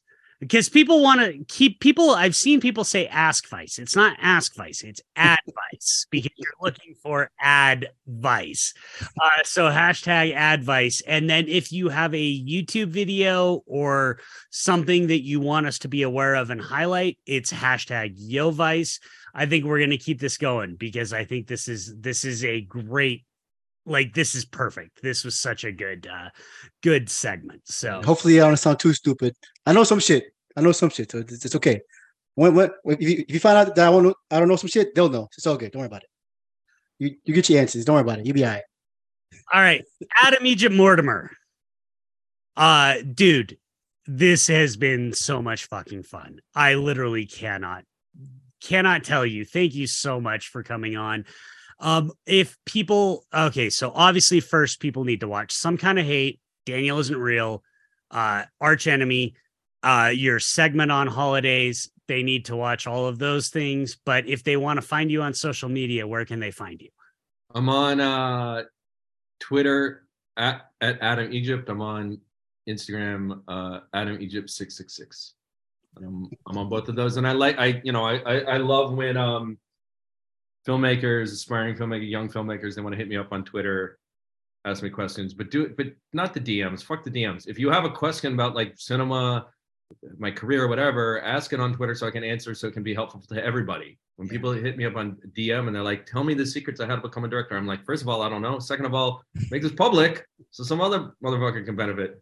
But that's where to find me. And I just, guys, it was so awesome being on this. Thank you for having me. And like, honestly, Vice, like your Twitter, we didn't super get into it, but like your Twitter, your interest and perspective on action has been like so helpful to me. And like that, everybody go back and look at that thread. I think it was in July when I posted looking for action recommendations, and like just the whole community that you surround, you were retweeting from like One Perfect Headshot, Shogun Supreme, it was like, oh my God, I'm getting like the most expert opinions. You know what I mean? It's like when you entered the conversation, it was like, oh, Vice has entered the fight. You know what I mean? Like, well, thank you for the praise, but that I think what you highlighted, that's the real strength of what we have is the community. Like, this is we talked about the Twitter kind of blowing up, whatever, but like that's the power of it. Is like we have this international community of experts that you wouldn't, and not to talk shit about professional journalists, but like some of them don't know this shit. Like they'll have this academic background, but we have legitimate, like high-level scholars right here on social media that people might not have any idea about. Like if you follow if you follow Ehrlich or whatever, you should be following Shogun. Like that he has a way hard his depth of knowledge about martial arts and not technical stuff like the levels of 4K, like all that stuff. He is deep in that shit. So like you guys, like this is the power of social media. This is the power of expanding your knowledge bases. Like these are legitimate scholars of film. Just because they don't have an article in the Times, or just because they don't have their Hollywood Elsewhere website, that don't mean that they don't know what they're doing. They know in some cases more than these people. So I would definitely take advantage of that. Everybody listen, like it's just a really and tell your friends. Yeah, fuck that. Adam, tell all your filmmaker friends that follow Shogun, follow Headshot, follow Christian V, like Genre Filmatic. Like this shit is real, man. Like you motherfuckers have been in the game for years. Like it's not just some assholes in underwear, talking shit on the internet like me. These are motherfuckers. These are serious dudes. So like, if they want to step the game up, they gotta tap that source. It's all there for them. Yeah. And those are the three that I was gonna say. Shogun Supreme, Alex, One Perfect Headshot, and Christian, genre film critic or genre film addict. They're like, if you want to know the up and coming, like what is the cutting edge of action, follow those three because they will steer you right. We're not even close to what they're doing here. I learn shit from them every goddamn day. So the same way people going crazy about RRR. These guys have been following Hollywood indie movies for a decade almost. They know what's going on, man. So that's our advice to y'all, the movie industry. Follow these motherfuckers. So coming out to you. So again, Adam, thank you so much for coming to our show.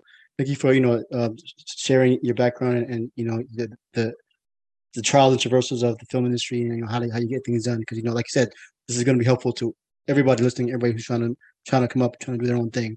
The more we can learn about this stuff, the better everyone else, the better the whole field will be. I think we have to, again, using the power of social media, the power of our podcast voices to help enrich and bolster the art. That's what it's all about.